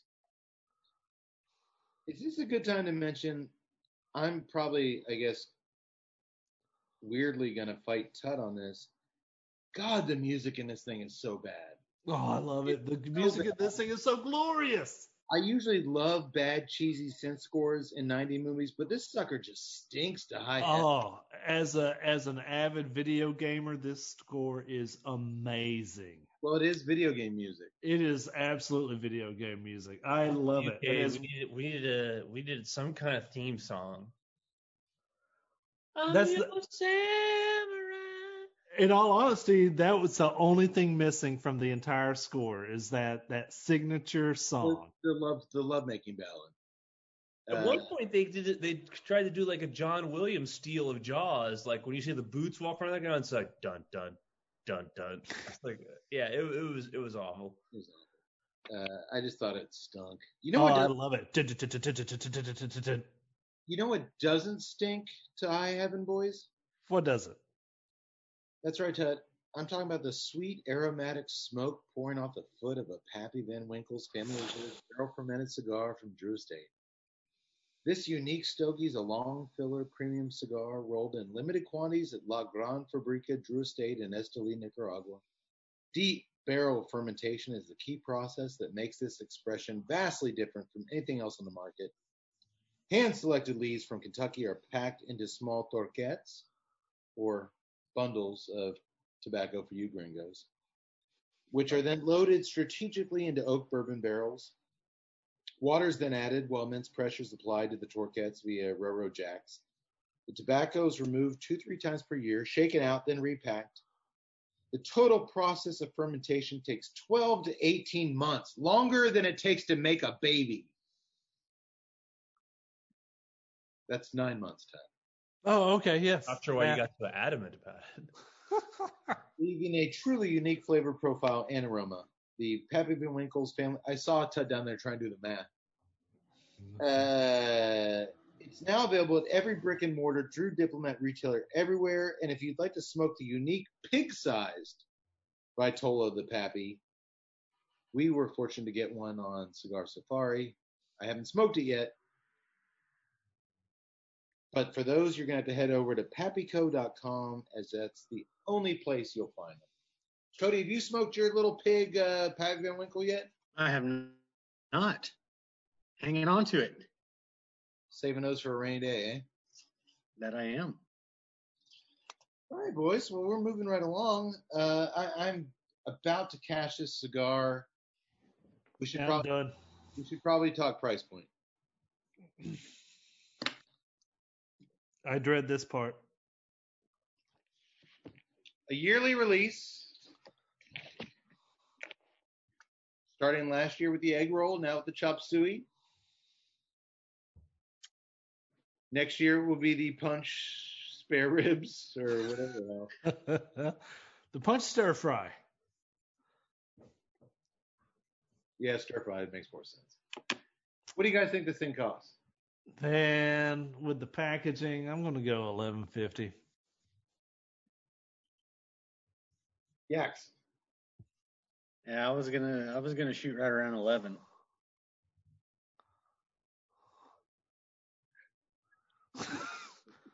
I didn't smoke one, so I'll go $10.99. This is one of the few joys I get out of life is moments like this. $5.49. Why all of a sudden does that just make perfect sense? I was about to say that's actually a okay price point for that. Yeah, $5. $5.50. You guys were off. So was this? Thank So goodness. is this like the special? Like Here's the deal, though. So yeah, you guys are all guessed twice that amount, but right now, boxes of the chop suey are on sale at Famous Smoke Shop for $123.99. When you apply promo code TNCC20, that gives you $20 off any purchase of $100 or more, knocking the total down to $103.99. That's $4.15 a stick, which I still wouldn't pay for this. Okay, so that was the question I was going to ask. Obviously, wouldn't none of you enjoyed it, so that cheap price doesn't reconcile it in any way. No. Still a bad cigar. Okay. Yeah. I mean, if it's bad, it's bad. You don't want to pay $5 for something that's bad. Yeah. I just usually when these boys go in really high like that and it's a decent smoke, they're just so like, oh shit, it makes them note like this is crazy. This is the first time where they guessed $11 and it was half that, and they're like, yeah, that makes sense. I think we guess a lot of times though on things beyond the enjoyment, like we guess on packaging. We do. I mean, you got to keep. Yeah, you're absolutely right. You have to take in mind the packaging. You have to take in mind the marketing. You have to take in mind the limited release or the annual release. I mean, there's companies out there that would charge you a premium just for that packaging, regardless of what the cigar actually costs. Well, we'll Tommy Boy ethic. I can take a crap and put it in a box. All you got is a guaranteed piece of shit. General makes some good cigars. This isn't one of them. I agree. Back at Nakatomi Plaza, Yamashita is. Nakatomi Plaza is a diehard, buddy. Well, dude, did you see the outside of their office building? It was Nakatomi. Was it Nakatomi? I mean, it was like 1,000 stores, and I think it wasn't the actual Nakatomi, but it looked similar. Yamashita is filling in Fujiyama on all the troublemakers in the police department that are causing them trouble, as that's what troublemakers do. Dynamite riding. Remember in Lethal Weapon 2 when the South Africans took out all the troublesome LAPD cops? There was the diving board explosion. There was all that stuff. It's almost funny like because I didn't think about that until I didn't either. I never thought about Lethal Weapon 2 until this part of the movie. You brought it up earlier, and until this part when they start going after the cops, that's when I made a Lethal Weapon 2 comparison. Doctor, it's almost like Amir Shervan saw that film prior to writing this flick. But who knows? He's dead. We'll never know. We can't ask him. Fujiyama turns down Yamashita's urging to kill all the cops himself. Yamashita's like, I'll kill them all myself. No, don't know it was you. And he instead orders him to bring in some help from New York and break the samurai's legs and see where that gets him. Didn't they already try and do that? He's already told like 2 dudes to break his legs. Well, how many people are in this gang? Because he's killed like 50 of them. This is where it got you. Samurai Cop still has his legs, and he's still banging chicks, and he's still taking down your empire. And the guys from New York are still those same day drinkers they got at LA bars at 3 in the afternoon. It was funny though, because you always, watching like mafia stuff like Sopranos, when like bring in some guys from Italy or bring in some dudes from New York, and it's just like 10 black guys. On the one hand, you got Furio on the one hand, and on the other hand, you got these dudes who, were splitting a 12-pack of Schlitz in an alleyway. Let's meet these dudes. We cut to a movie theater where Samurai Cop is working with a projectionist on editing some kind of film project. He was shooting pornos. I knew it. He's up there looking at film, like splicing it together. When the New York gangsters show up at the cinema and the shit hits the fan, Joe shoots a half dozen African-American Japanese monsters, turning them into chop suey, and manages to get away somehow. But seriously, for a minute, even in this crazy fucking movie, what the fuck was he doing there working on that movie that's never explained? They never even touched on it. Like an old guy with a pipe, and they're looking at film. Like, what was he doing? What was that project? Maybe Samurai Cop 2 will explain some shit. Well, maybe he's a cop, but his real love is the cinema. Plus, I don't know if you caught this, Cody, being the another avid gun, at least familiar with guns. But in the shootout on this, Joe pops across the stairs. He's looking down the stairs, and the camera's shooting up at it. So he pops into the stairway, shoots 3 times, and then shoots again. It's like he shoots 3s and then rechambers around, but he didn't like drop the mag or put it back in. It was just like that doesn't even work in a gun, dude. Cade, like me, at some time in the next 48 to 72 hours, are you going to find out if Samurai Cop 2 has some answers? Because I am. I'm starting to sneeze from you guys, so I'm going to put my mask on. Is this how this works?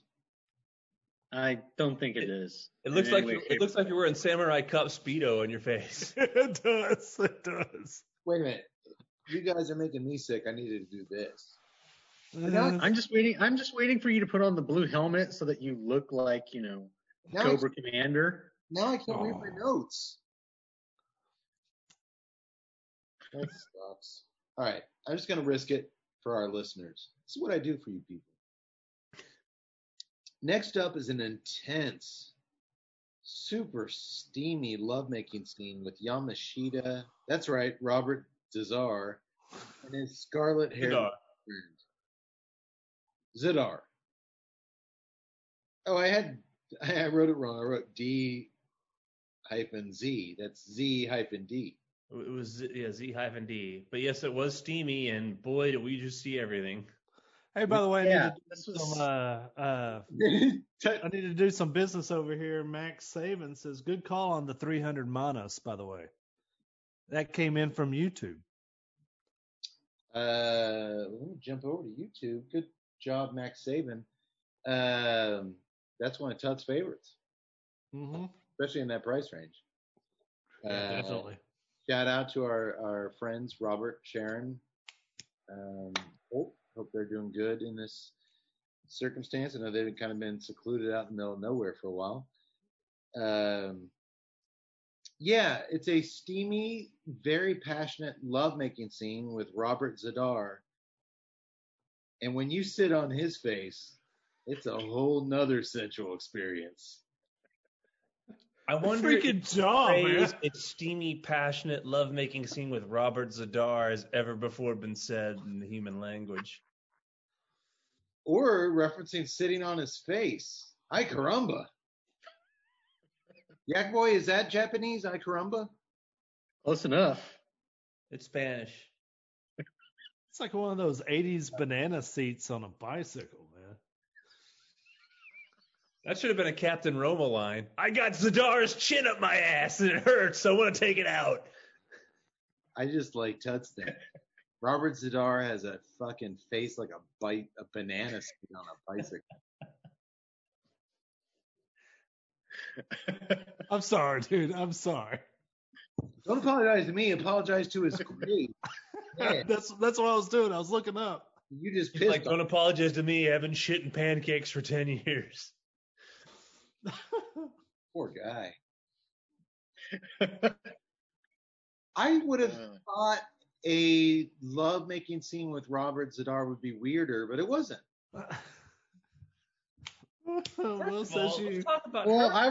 She's totally naked. Much easier than the Akamura one where you're like, why are we seeing this? Yeah.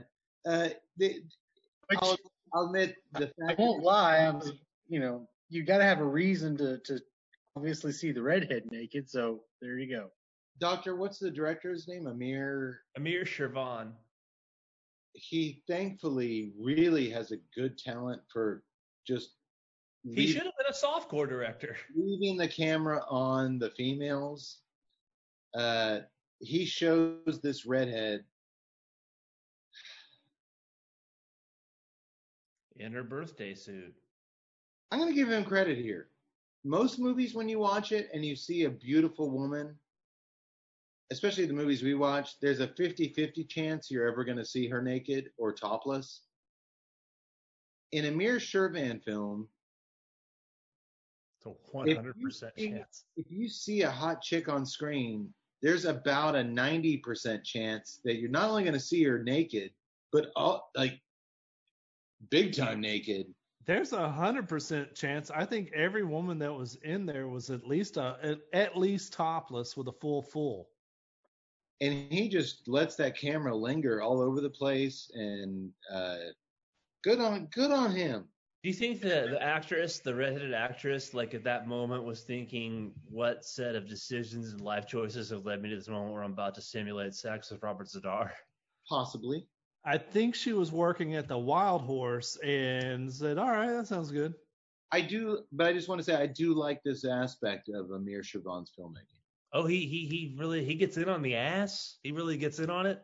And he just drifts. Yeah.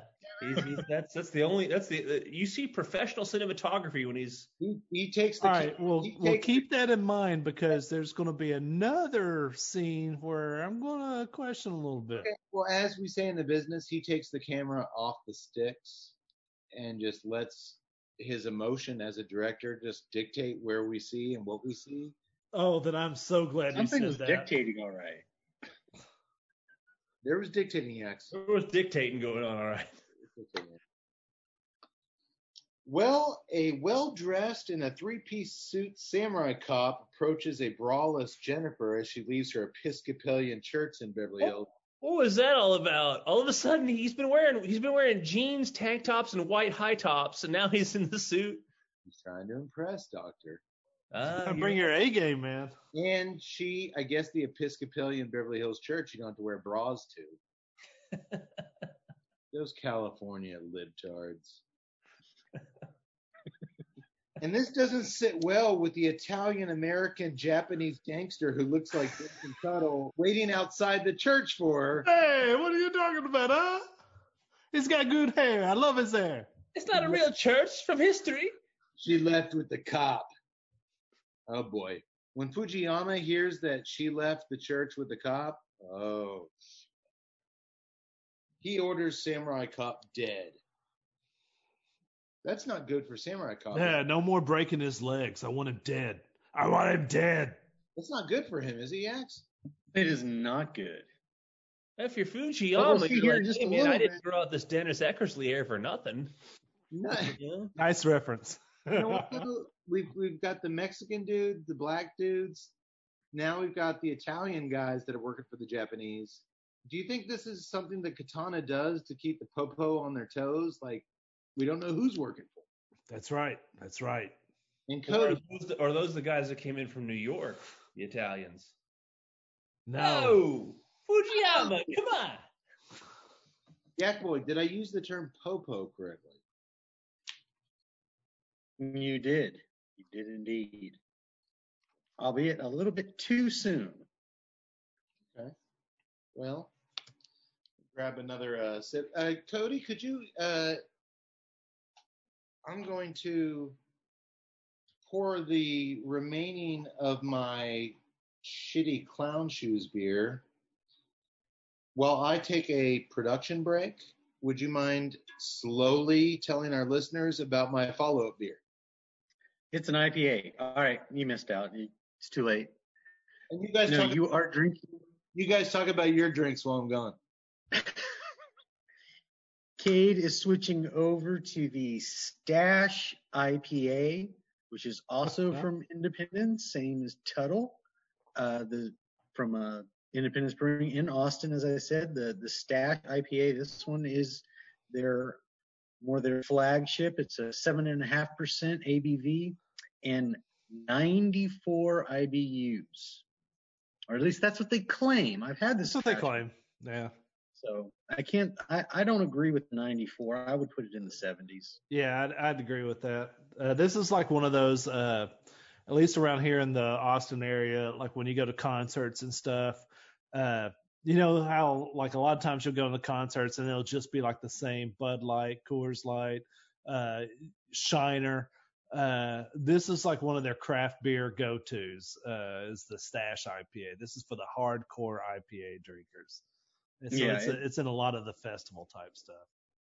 And it is good. I mean, it's not a bad IPA, but like I said, they say it's got more bitterness than I would put it. I would definitely just say it's in the 60-70 range, but it's still good. I do like it.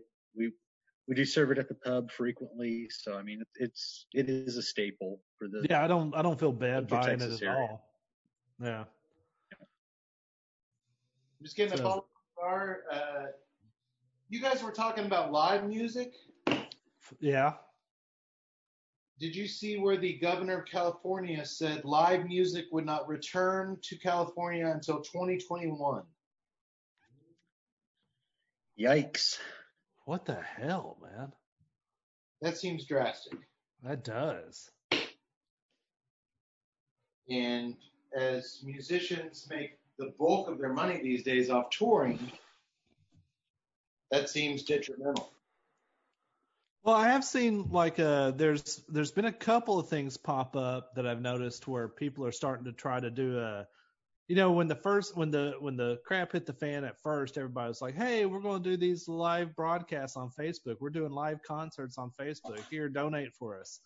Now I have starting to see where they're actually putting a paywall to where it's like a digital concert where you actually buy tickets and then you can go and see them perform on whatever platform that they're performing on. I think that's cool. I understand, and I definitely respect them trying to earn a living, especially in this crazy time. If you like a band, support them any way you can. What's kind of irked me on the film side of it is these movies that were supposed to go to theaters. Now you can see it in the virtual cinema. Have you seen that term? Virtual cinema. You mean my living room? Yeah, you watch it at your house. That's what it means. It's not virtual cinema. It's video on demand. It's the same as it's always been, but exclusively through virtual cinema. No, give me a break. I mean, just say what it is. But yeah, I'm lucky. One of my favorite bands of all time reunited early March, right after they played they had like less than 10 shows after 20 years or something like that, Mr. Bungle, where they got to reunite and play an album, and they went straight in the studio to re-record the album. So you've got to buy the album to support these guys. And if you're a music lover, I think now more than ever, pay for your fucking music. Buy some CDs, buy some merch, buy a shirt. I mean, that's how these guys are going to survive. A lot of these bands, especially the touring bands that have been around forever, like this is their yearly income is tour.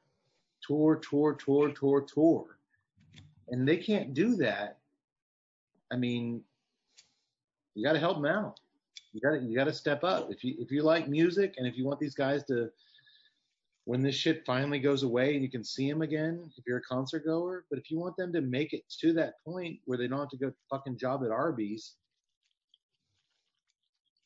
buy some fucking t-shirts off their website, buy some music. Just if you got some cash, throw it toward the creative types because they can't do this shit for free. Yeah, I wish we could throw a whole lot of money to actual research and development for anything that would end this damn thing, because I love concerts and it kind of sucks not being able to go to them. I saw you on Facebook today wishing you could go to a Sheryl Crow concert. Hey, I'm not gonna lie, I like a Sheryl Crow. You know that song? I actually wouldn't go to her concert though, because from the live footage that I have seen of it, I'm like, you're better in the studio. You know that song, if it makes you happy, it can't be that bad. You know that's true. You know what that's about, don't you? No. Doctor? Making love to Samurai Cop? It can't be that bad. Similar. Cody, what are you lighting up as your follow-up smoke? Something good, I hope. It is not.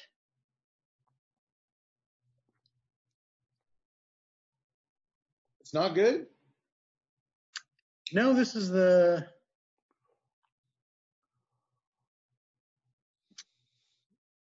No, this is Debonair. I heard that name in a while. Okay, moving on. What did you light up for your follow-up? I had one of these in the humidor. I think actually you gave it to me as my COVID-19 here to help you out stash. The Brick House, which we did on our anniversary show, I think. We did. I am smoking another Underground Shade Pequeña, the small Oh, love those. Underground Shades. Man, they're good. They're really, really good. Did you already burn through all those, Tut? Mm-hmm. Yeah, I figured as much. Yeah, those are pretty fast going out of there. Okay. Well, Samurai Cop in his three-piece suit approaches a braless Jennifer as she leaves the Episcopalian Church in Beverly Hills. They report the gangsters that were waiting outside for to Fujiyama that his love interest left the church with the cop, and as I said, he orders him dead. D-E-A-D. Dead. Well, Samurai Cop is concerned with other matters at the moment as he's taken Jennifer back to his rented beach house where he feeds her a roasted chicken he stole from his neighbor's chicken coop and a nice side salad. Doctor style. Gotta have some vegetables there for the roughage. He's smooth, boys. There's no denying that. Beach house, kind of like Martin Riggs in his. Time to don the Speedo. How did you know I'd come home with you? Jennifer asks. Let's just say I'm good at reading eyes, Samurai Cop explains as they clink wine glasses. Can you read my eyes now, boys? This guy.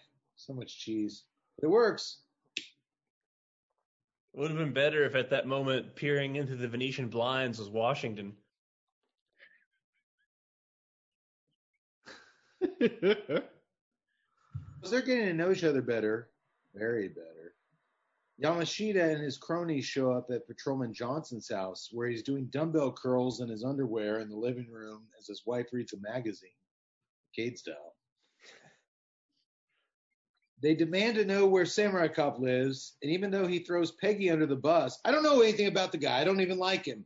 But Peggy might know something. He throws her under the bus. As someone who might know Samurai Cop's whereabouts, they still slit his wife's throat and stab him in the belly. Did y'all notice all the Kung Fu Championship awards on his wall? No, It would have been a good time to use it. That wasn't his house. They were shooting that shit in. No way. It was probably Gerald Okamura's house. They then head over to Washington's Oh, apartment. I will say this. I'm going to give the director probably more credit than he actually deserves on this one. But I always find these scenes real rough. I mean, they're making him watch him kill his wife. That's tough. Yeah, and they rip her top off before, too. That's even rougher. I mean, it was just, like I said, if you're a female in one of this guy's movies, you're getting naked. Yeah, one way or another. Fun or not That's fun. pretty much, I mean, So that's his MO. do I get to bang Samurai Cop? No, you're in the other category. God damn Bang, it. Robert Zadar. I get to sit on that face? No. Well, you don't really sit on that. I said you were going to have sex with the samurai, but not Samurai Cop. I rode mechanical bulls with less. You're going to ride a mechanical chin now. They then head over to Washington's apartment and hold a knife to his dick as he's stepping out of the shower. You can give us information now, or we can relieve you of this gift. This. They actually said we can relieve you of this gift, this black gift. Way to go, Washington. That's when you get the. This scene, I could relate.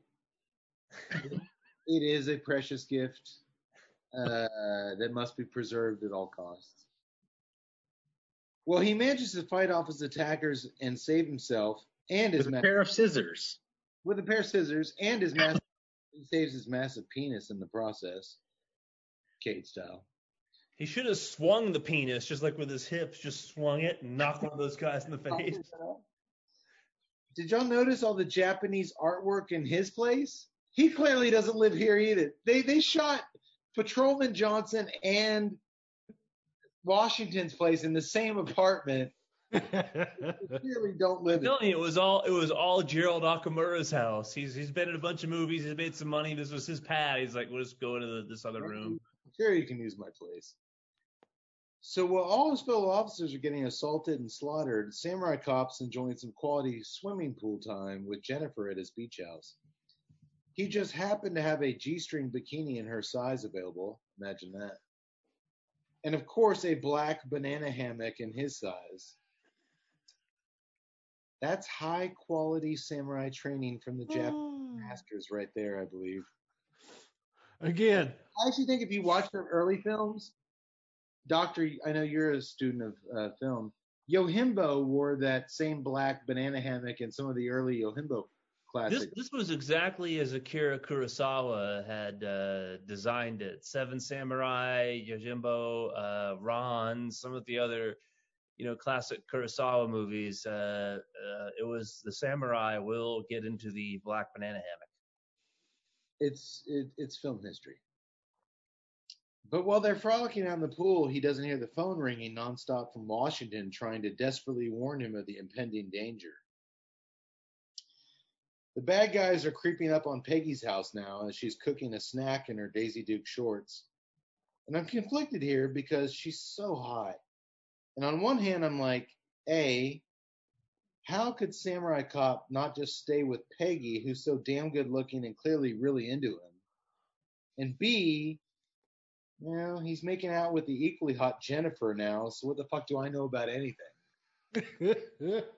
When you're Joe Marshall, Samurai Cop, you spread it around. You don't have time to be anchored to one woman. You know what it reminded me of, Doctor? Back in high school, when the guy would cheat on the head cheerleader with some other rando chick. You're like, how could he cheat on the head cheerleader? And then like later in life, you're kind of like, well, maybe there's something to quantity over quality. Oh yeah, the other chick he was banging was kind of hot too. He was just going around. Well, Samurai Cop is all about quantity, high quantities of high quality ass. Hey, there was no low quality. He was getting it both. Well, Yamashita and his crew pin her down in the kitchen and pour sizzling bacon grease on her belly. Wait, this is Peggy. Yeah, Peggy. What'd I say? You jumped ahead a little bit. Yeah, well, she's making dinner and they break in and then they pour sizzling bacon grease all over her. This disturbs me. I'm gonna have a real hard time scrambling eggs tomorrow morning. I mean, Well, dude, that's how they make her talk. They pour this grease all over her belly. So let me get this straight. She's hot. She's horny, and she just randomly makes bacon during the day. Again, I'm thinking he should have just hung out with Peggy. Peggy's got everything. She's got a lot of things in her favor. Sweet fancy Moses. It's like 2 PM and she's sizzling up bacon. Hey, but he's in the swimming pool with Jennifer, and she's hot to trot. I mean, you Samurai Cop. He's your samurai. God bless you, Samurai Cop. So, she finally gives up Samurai Cop's address to escape any further pain, and they leave her there writhing on the floor. Dude, they don't kill her. They burned her belly, but she can identify them later.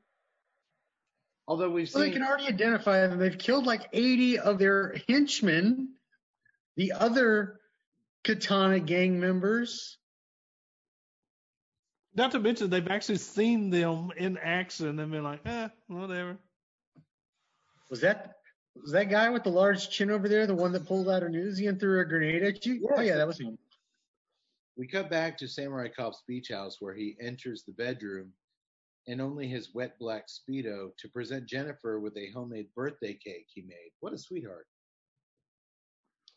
This took like a lot of planning for like a first date. Hey, Code of the Samurai. No, I guess so. There's a great editing moment I hope you caught, Tut, where he swoops her up in his arms to carry her in the bedroom. Butt to butt. And we are watching her ass cheeks full frame, and then boom, we cut to his bare ass cheeks in the next shot as he lowers her down on his samurai bed. I totally got that. Well done, Amir Shervan. I appreciated that from a cinematic standpoint. A matching ass cheek shot. Stanley Kubrick tried for decades to nail it. He finally gave up. He said it couldn't be done. Amir Shervan comes in and nails it. Amir nails it, and you know that was planned, that was thought out, that was actually on a drawing Why board is that somewhere. the best transition scene in the entire movie? Not the entire movie, X. Film history. Fuck you, Cassavetes. I'm going ass to ass. Dude, it's a Now he should have just thrown it in there for that brief second, just to show Washington's face. So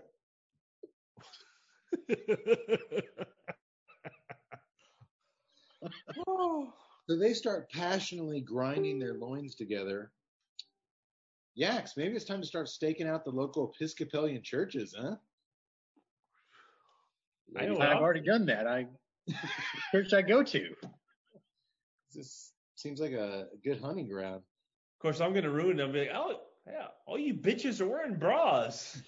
The hell? Samurai Cop said you girls wouldn't be wearing any bras. Apparently, all you need is a 3-piece suit and a garden salad. Ladies, how do you like banana hammocks? Black banana hammocks. Oh, and maybe $1 million beach house. That probably played a little part in it. Yes, but that fits with the classic, I'm just a lowly, detective, but I have this giant mansion on the beach. I can't afford, you know what I can afford on a cop salary? Apparently, dude, it's Willis from Color of Night. I'm just going to move into my psychiatrist friend's giant mansion out here in the LA desert. Luckily, when Samurai Cop orgasms, he doesn't make the Bruce Willis. Oh! Give it to me good, Doc. But I will say that earlier in the evening, when you were making the observation that they take the camera off the sticks and you follow the director's eyes, if you watch this scene, they, instead of traversing Jennifer's body, which would have been awesome, they traverse his body. What are you trying to say, Ted? I think Amir might have really, really liked Samurai Cop. Well, that shit doesn't fly in Iran. That's why he desperately wanted to come to America. As all should. He desperately wanted to make love to a Samurai Cop. It is the land of opportunity, is it not? You can do anything you want to in America as we sit here in our masks talking to each other. I'm going to put this back on. It makes me feel better. Finally, post-coitus. Yeah, please take that off. When I go in the grocery store, I can't do it. When I go in the grocery store with it, I have to put a coffee filter into it. That's what. Yeah. I got a whole system. Yeah. My wife got ours together, and she finally got her filter. She got some filters that actually go into it, but we've been using coffee filters between that. I love my mask. I'm sorry. I went to the grocery store, put that thing on, and I'm like, I know it's placebo. I know it's more about keeping people away from my stuff. I just felt right. I was like, oh, there we go. Thank you, baby, for getting me this mask. What's wrong with my mask? It looks like Samurai Cop's fucking... It actually does.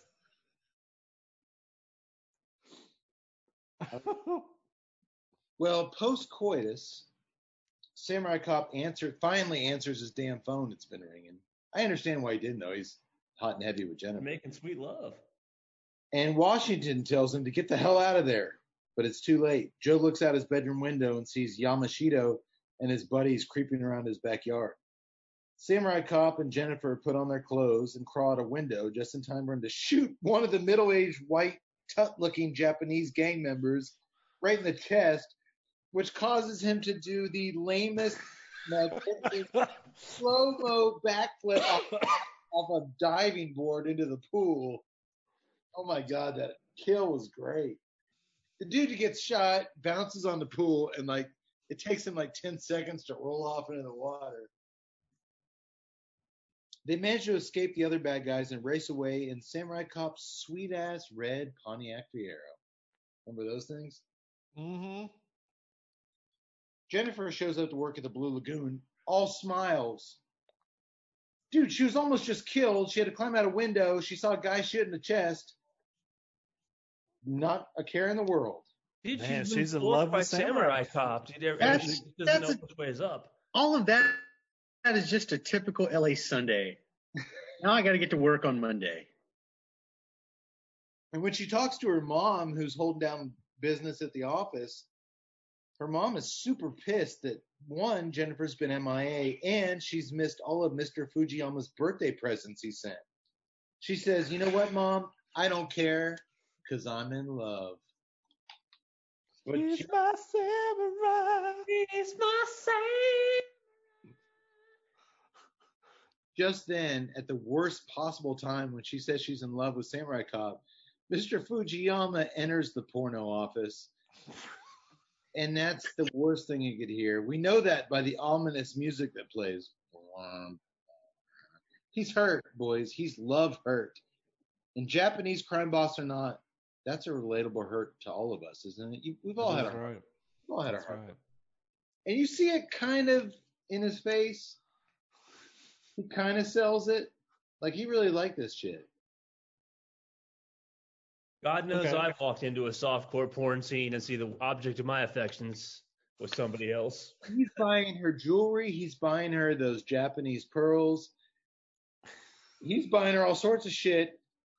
Samurai Cop shows up and literally in a day bakes her a cake and gets her in bed. That's gotta He can't stink. compete with Samurai Cop. I mean, he just fucked her silly. I mean, that's all there is to it. Instead of Japanese pearls, they should have just baked her a cake.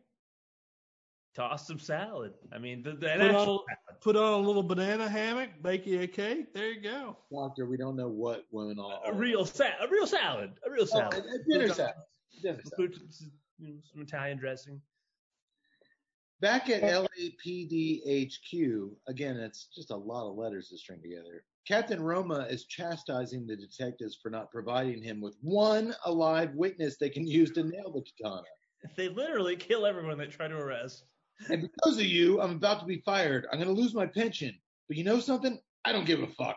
There's only one thing in this world I want. I want you to find that motherfucking Japanese gangster, and I want you to kill him and every one of his men, and I want you to turn his house into a bloodbath and not leave anybody alive. And when they're all dead, and come back to me, and then all three of us will turn in our badges together.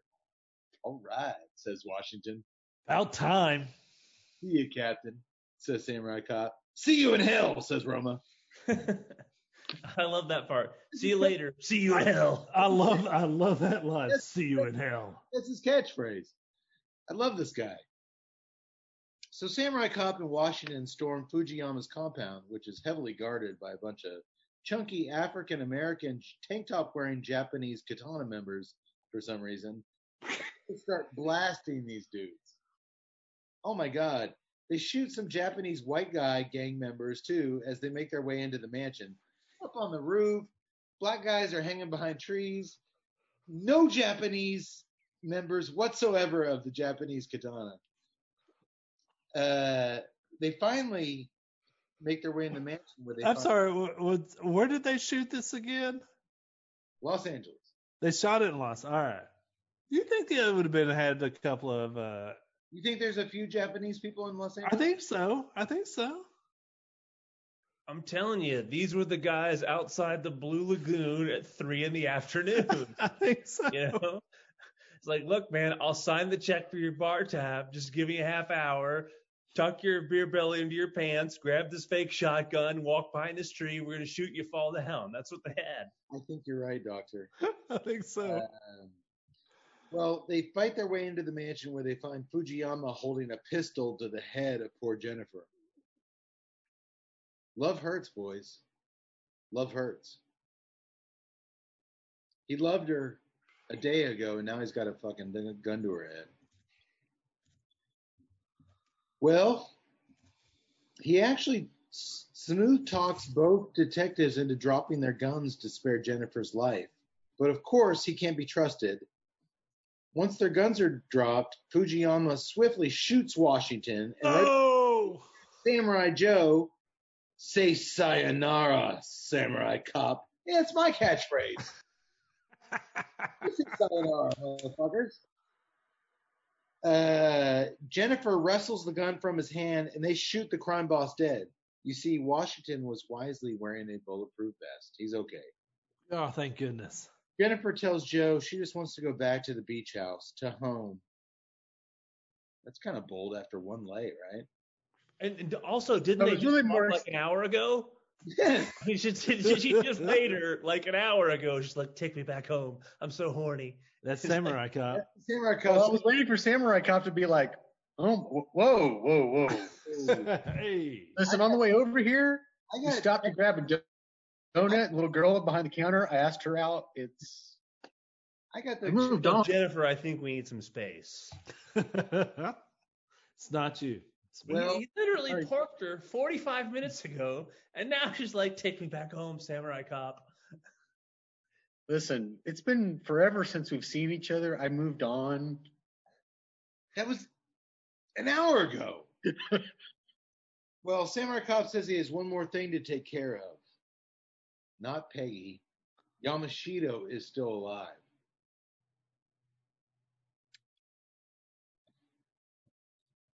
Let me relight my cigar real quick, boys, before I finish this sucker out. I was about to say I need to take a production break, but I know what's coming up and I don't want to miss it. I'm going to hang in there. Code of the Samurai. Code of the Samurai. Good on you, Tut. So they head over to Yamashito's place and kill a bunch of his men and his sexy-ass redheaded girlfriend. Oh. This is where you know they're running low on money. Because before, whenever they would shoot people, blood and guts would splurt out. Now they shoot people and and there's nothing. There's no blood. What about that one dude, the one white guy who clearly kicks over the door? You could see the little board that they'd nailed together. He comes out with a shotgun. You could see that this was the breakaway door. They had one take. He just kicks it over and just pumping the shot. Same thing. He's like, oh, there's no squiv, nothing. They have no money left in the budget at this point. They're just shooting everybody, and everybody's falling down with no visible wounds. But finally, Yamashita himself pulls up in the driveway in his Suzuki Samurai.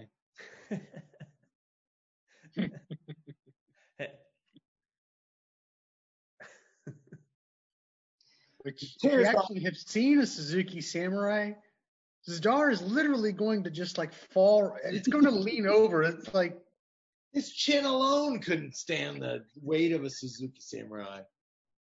Well, he tears off his shirt and gets ready to finish this once and for all. He tells his underling, go get my sword.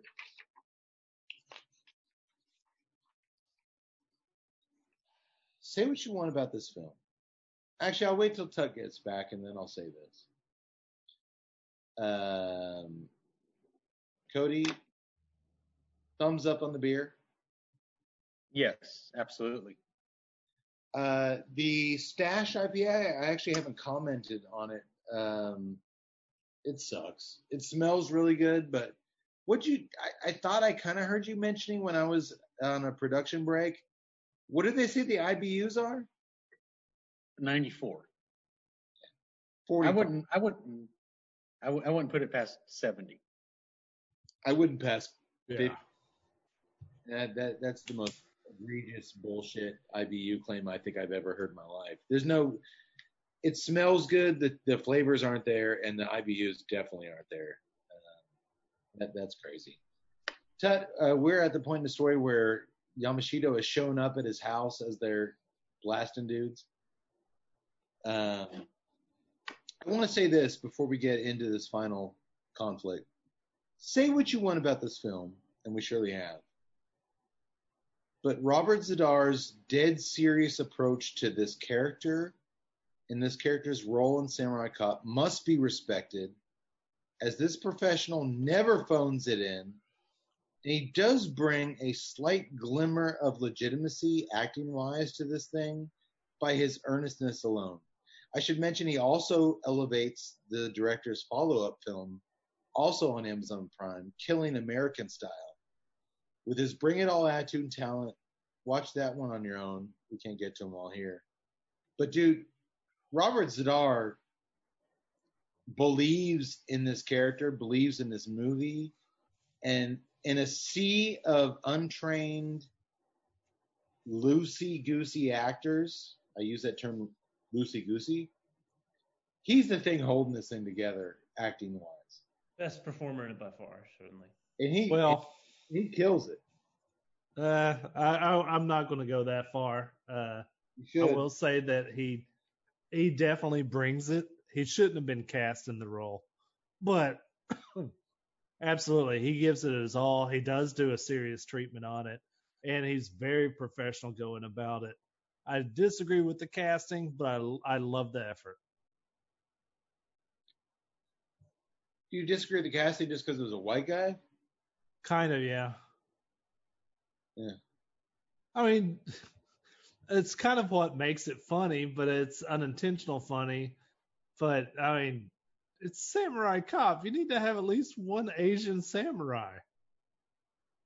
No. There's not a one.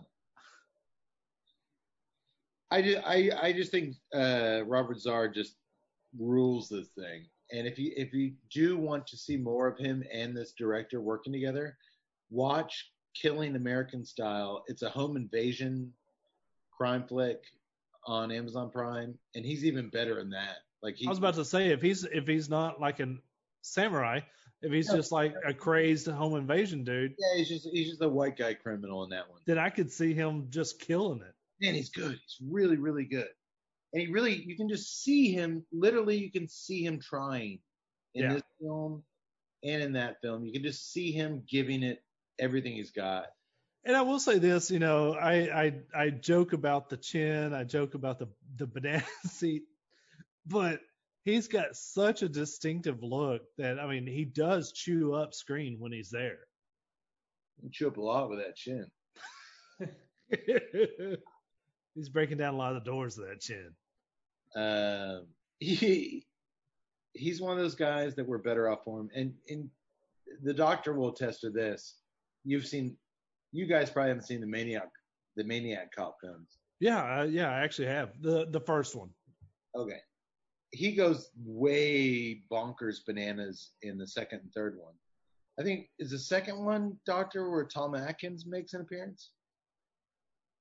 I think so. 2 and 3 kind of blur together for me. Bruce Campbell's in 1 and 2. I think there's a lot of great genre guys. Atkins and William Smith. They're really fun films, but Z'Dar kind of holds them all together. Okay. So as it should be, the film ends with a face-to-face Japanese showdown between two American dudes. Well, they're like, if I'm looking at the frame, they're like, they start out this way, and it's a wide, super wide shot. And they take so long to get there to each other. It's like, woo, sword flourish, sword flourish, sword flourish, sword flourish. I'm like, just get there. It is a final showdown, Japanese samurai showdown between two white dudes. Yes, it is. They do a lot of sword twirling and all that jazz before finally battling it out. They quickly ditch their swords and duke it out, fist to fist. Good luck breaking Yamashita's jaw with your broke that jaw? You could take like 1,000 Mike Tyson uppercuts and you never even feel it. But they fight and they fight and they fight until finally Samurai Cop takes him down. You know the code of Bushido. Kill me, Yamashita says, and Samurai Cop almost obliges and kills him until Washington stops him. No, Joe, you're a cop. So Joe drops his sword, but Yamashita takes a dagger from his boot and stabs himself in the belly. He's a samurai, and he needs to die with honor. Sayonara, Yamashita. And I will say this, Yamashita is the true samurai. Had Samurai Cop actually been a samurai, he would have honored Yamashita. He would have honored his enemy. He would have done what was honorable. He's kind of like a half-ass samurai. He was definitely a half-ass samurai. Kind of like a hipster samurai. Yeah. Really, why not?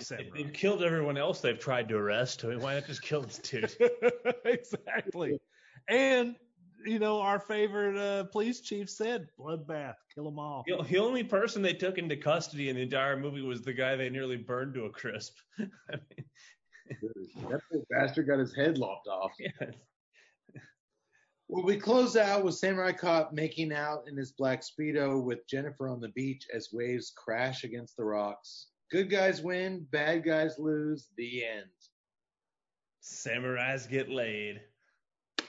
As I mentioned briefly before, in 2015, Samurai Cop 2 Deadly Vengeance was released.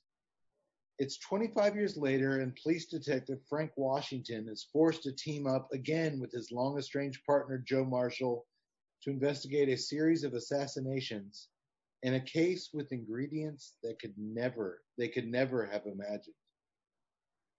It sounds like something I should have watched immediately. I've known about it for months.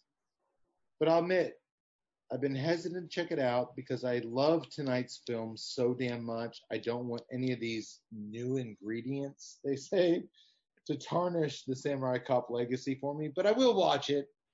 And we might definitely do it on the show if it's good. But I just have a sinking suspicion it's going to be not good. Have a good time with it, get some laughs with it.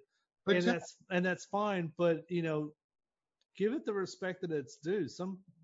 There was a lot of people that put their heart into it, and it showed. I liked it. But Tut, that's exactly what I said about Shotgun Jones, and you shit all over. What's the difference? Yeah, I did. What's the difference? I was with Tut. I saw a major difference. I think that this. When you really start looking, and Cade, you should appreciate this more than anyone. When you really start looking at the quality of the filmmaking, when you look at the ADR, which I'm really surprised you didn't pick up on, but you said you were watching on an airplane. When you look at that, when you look at the obvious editing gaffes, when you look at the wig, the fact that there's clearly a production value a very stark, profound production value difference from many of the scenes that you can tell were shot months earlier, and then when they go back and he's got the wig on, and it's just bad, terrible lighting, terrible post-production work, terrible sound. This really qualifies as a so bad it's good, because it's just so bad. It's just terribly made. Everything about it's terribly made, and yet somehow he comes through with these hot babes getting naked. I was with Tut. Shotgun Jones, for me, that was just bad because that wasn't as poorly made as this. They didn't have at least for me, they didn't have the ADR issues, the editing issues. This is just a terrible, terrible motion picture from a technical standpoint. Or Shotgun Jones didn't run into those things and was just bad. But at the same time, there's something about, I could feel like the director was literally going into debt and trying his damnedest to bring this project to fruition. There's something that just had the director, for whatever, fallible traits the director had in this thing, I got that he was like just giving it his all. He just swung for the fence. If he struck out, fuck it. Let's just put it all out there. And it translated for me. That didn't translate for me in Shotgun Jones. He did those things, and it's so comically bad. Like, we never talked about how at the beginning, that opening car chase shootout, they're just using the same clip over and over again of Samurai Cop, and like, Shoot him! Shoot Shoot him. now! Shoot him! Shoot now! I mean, it's just so comically bad in a way that Shotgun Jones wasn't. I'm with Tut on this one. There's a definite dichotomy between the two films. I just thought they were so similar in their Lethal Weapon influences, and I just thought y'all's reactions to them were so crazy diverse. You guys love this film while hating that film. I just thought that like Shotgun Jones was just a project, but this was a passion project. I'm looking at it differently as this was so bad that it couldn't help but be amusing. I guess that's a gut, as a viewer, a gut instinct in you, Tut, that you just picked up on that just a sensual thing, just that's just a personal thing that you're like, I see this guy, I recognize this filmmaker's intent and I embrace it. Whereas with Shotgun Jones, you just did not get that. No, I mean, go back to Mensa, especially with the ADR. There's times where it's not even the same freaking actor's voice in the ADR, and it's obvious. I mean, it is super obvious. As a director, as a production guy, as like anybody with a sane brain, you're like, there's no audience that's going to believe that this ADR is this character. Fuck, we gotta do it. We've got to bring this in. We've got to get this on. I've got to get it completed. I just felt the dude's passion. I just felt the dude's earnestness with it. I don't know. I mean, like I said, I think you probably are right. It's just a gut thing. Okay. Well, I'm going to say, and Cody, you were with me on Shotgun Jones. You liked it. I did. But I'm going to go ahead and go the greater than sign. Samurai Cop is way, way greater in every aspect than Shotgun Jones. Oh, yeah, absolutely.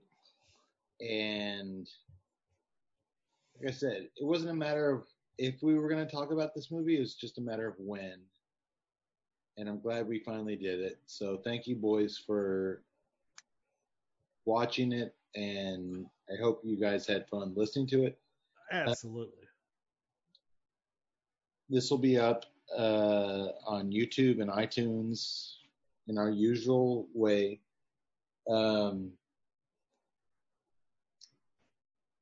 That's still how we do our bread and butter. iTunes, YouTube.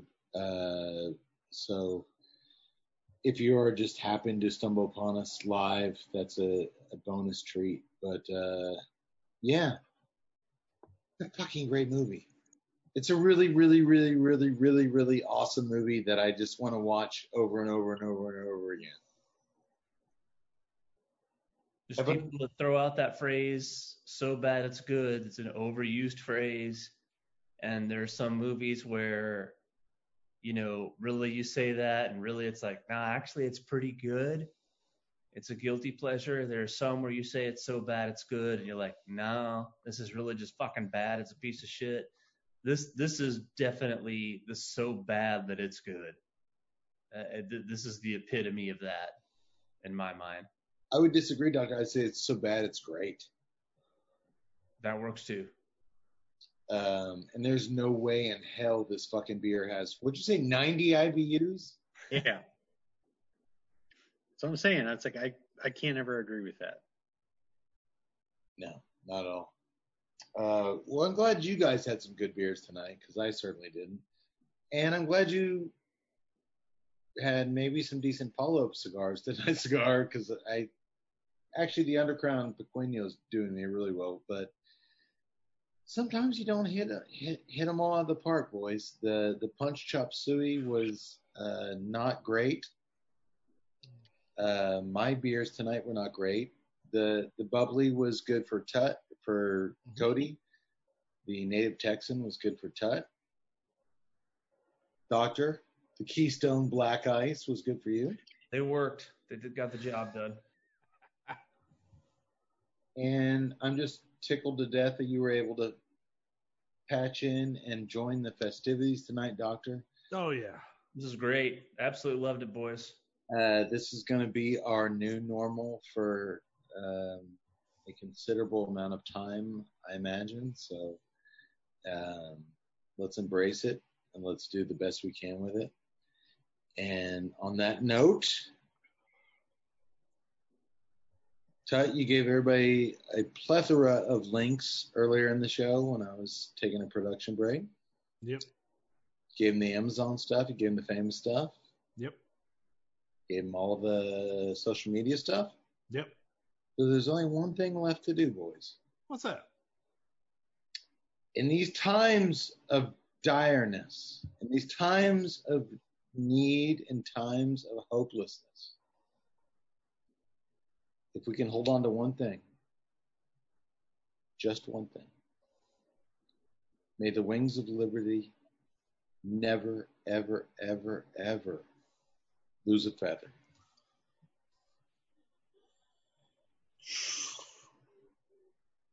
Sayonara, motherfuckers. I get up, go to work.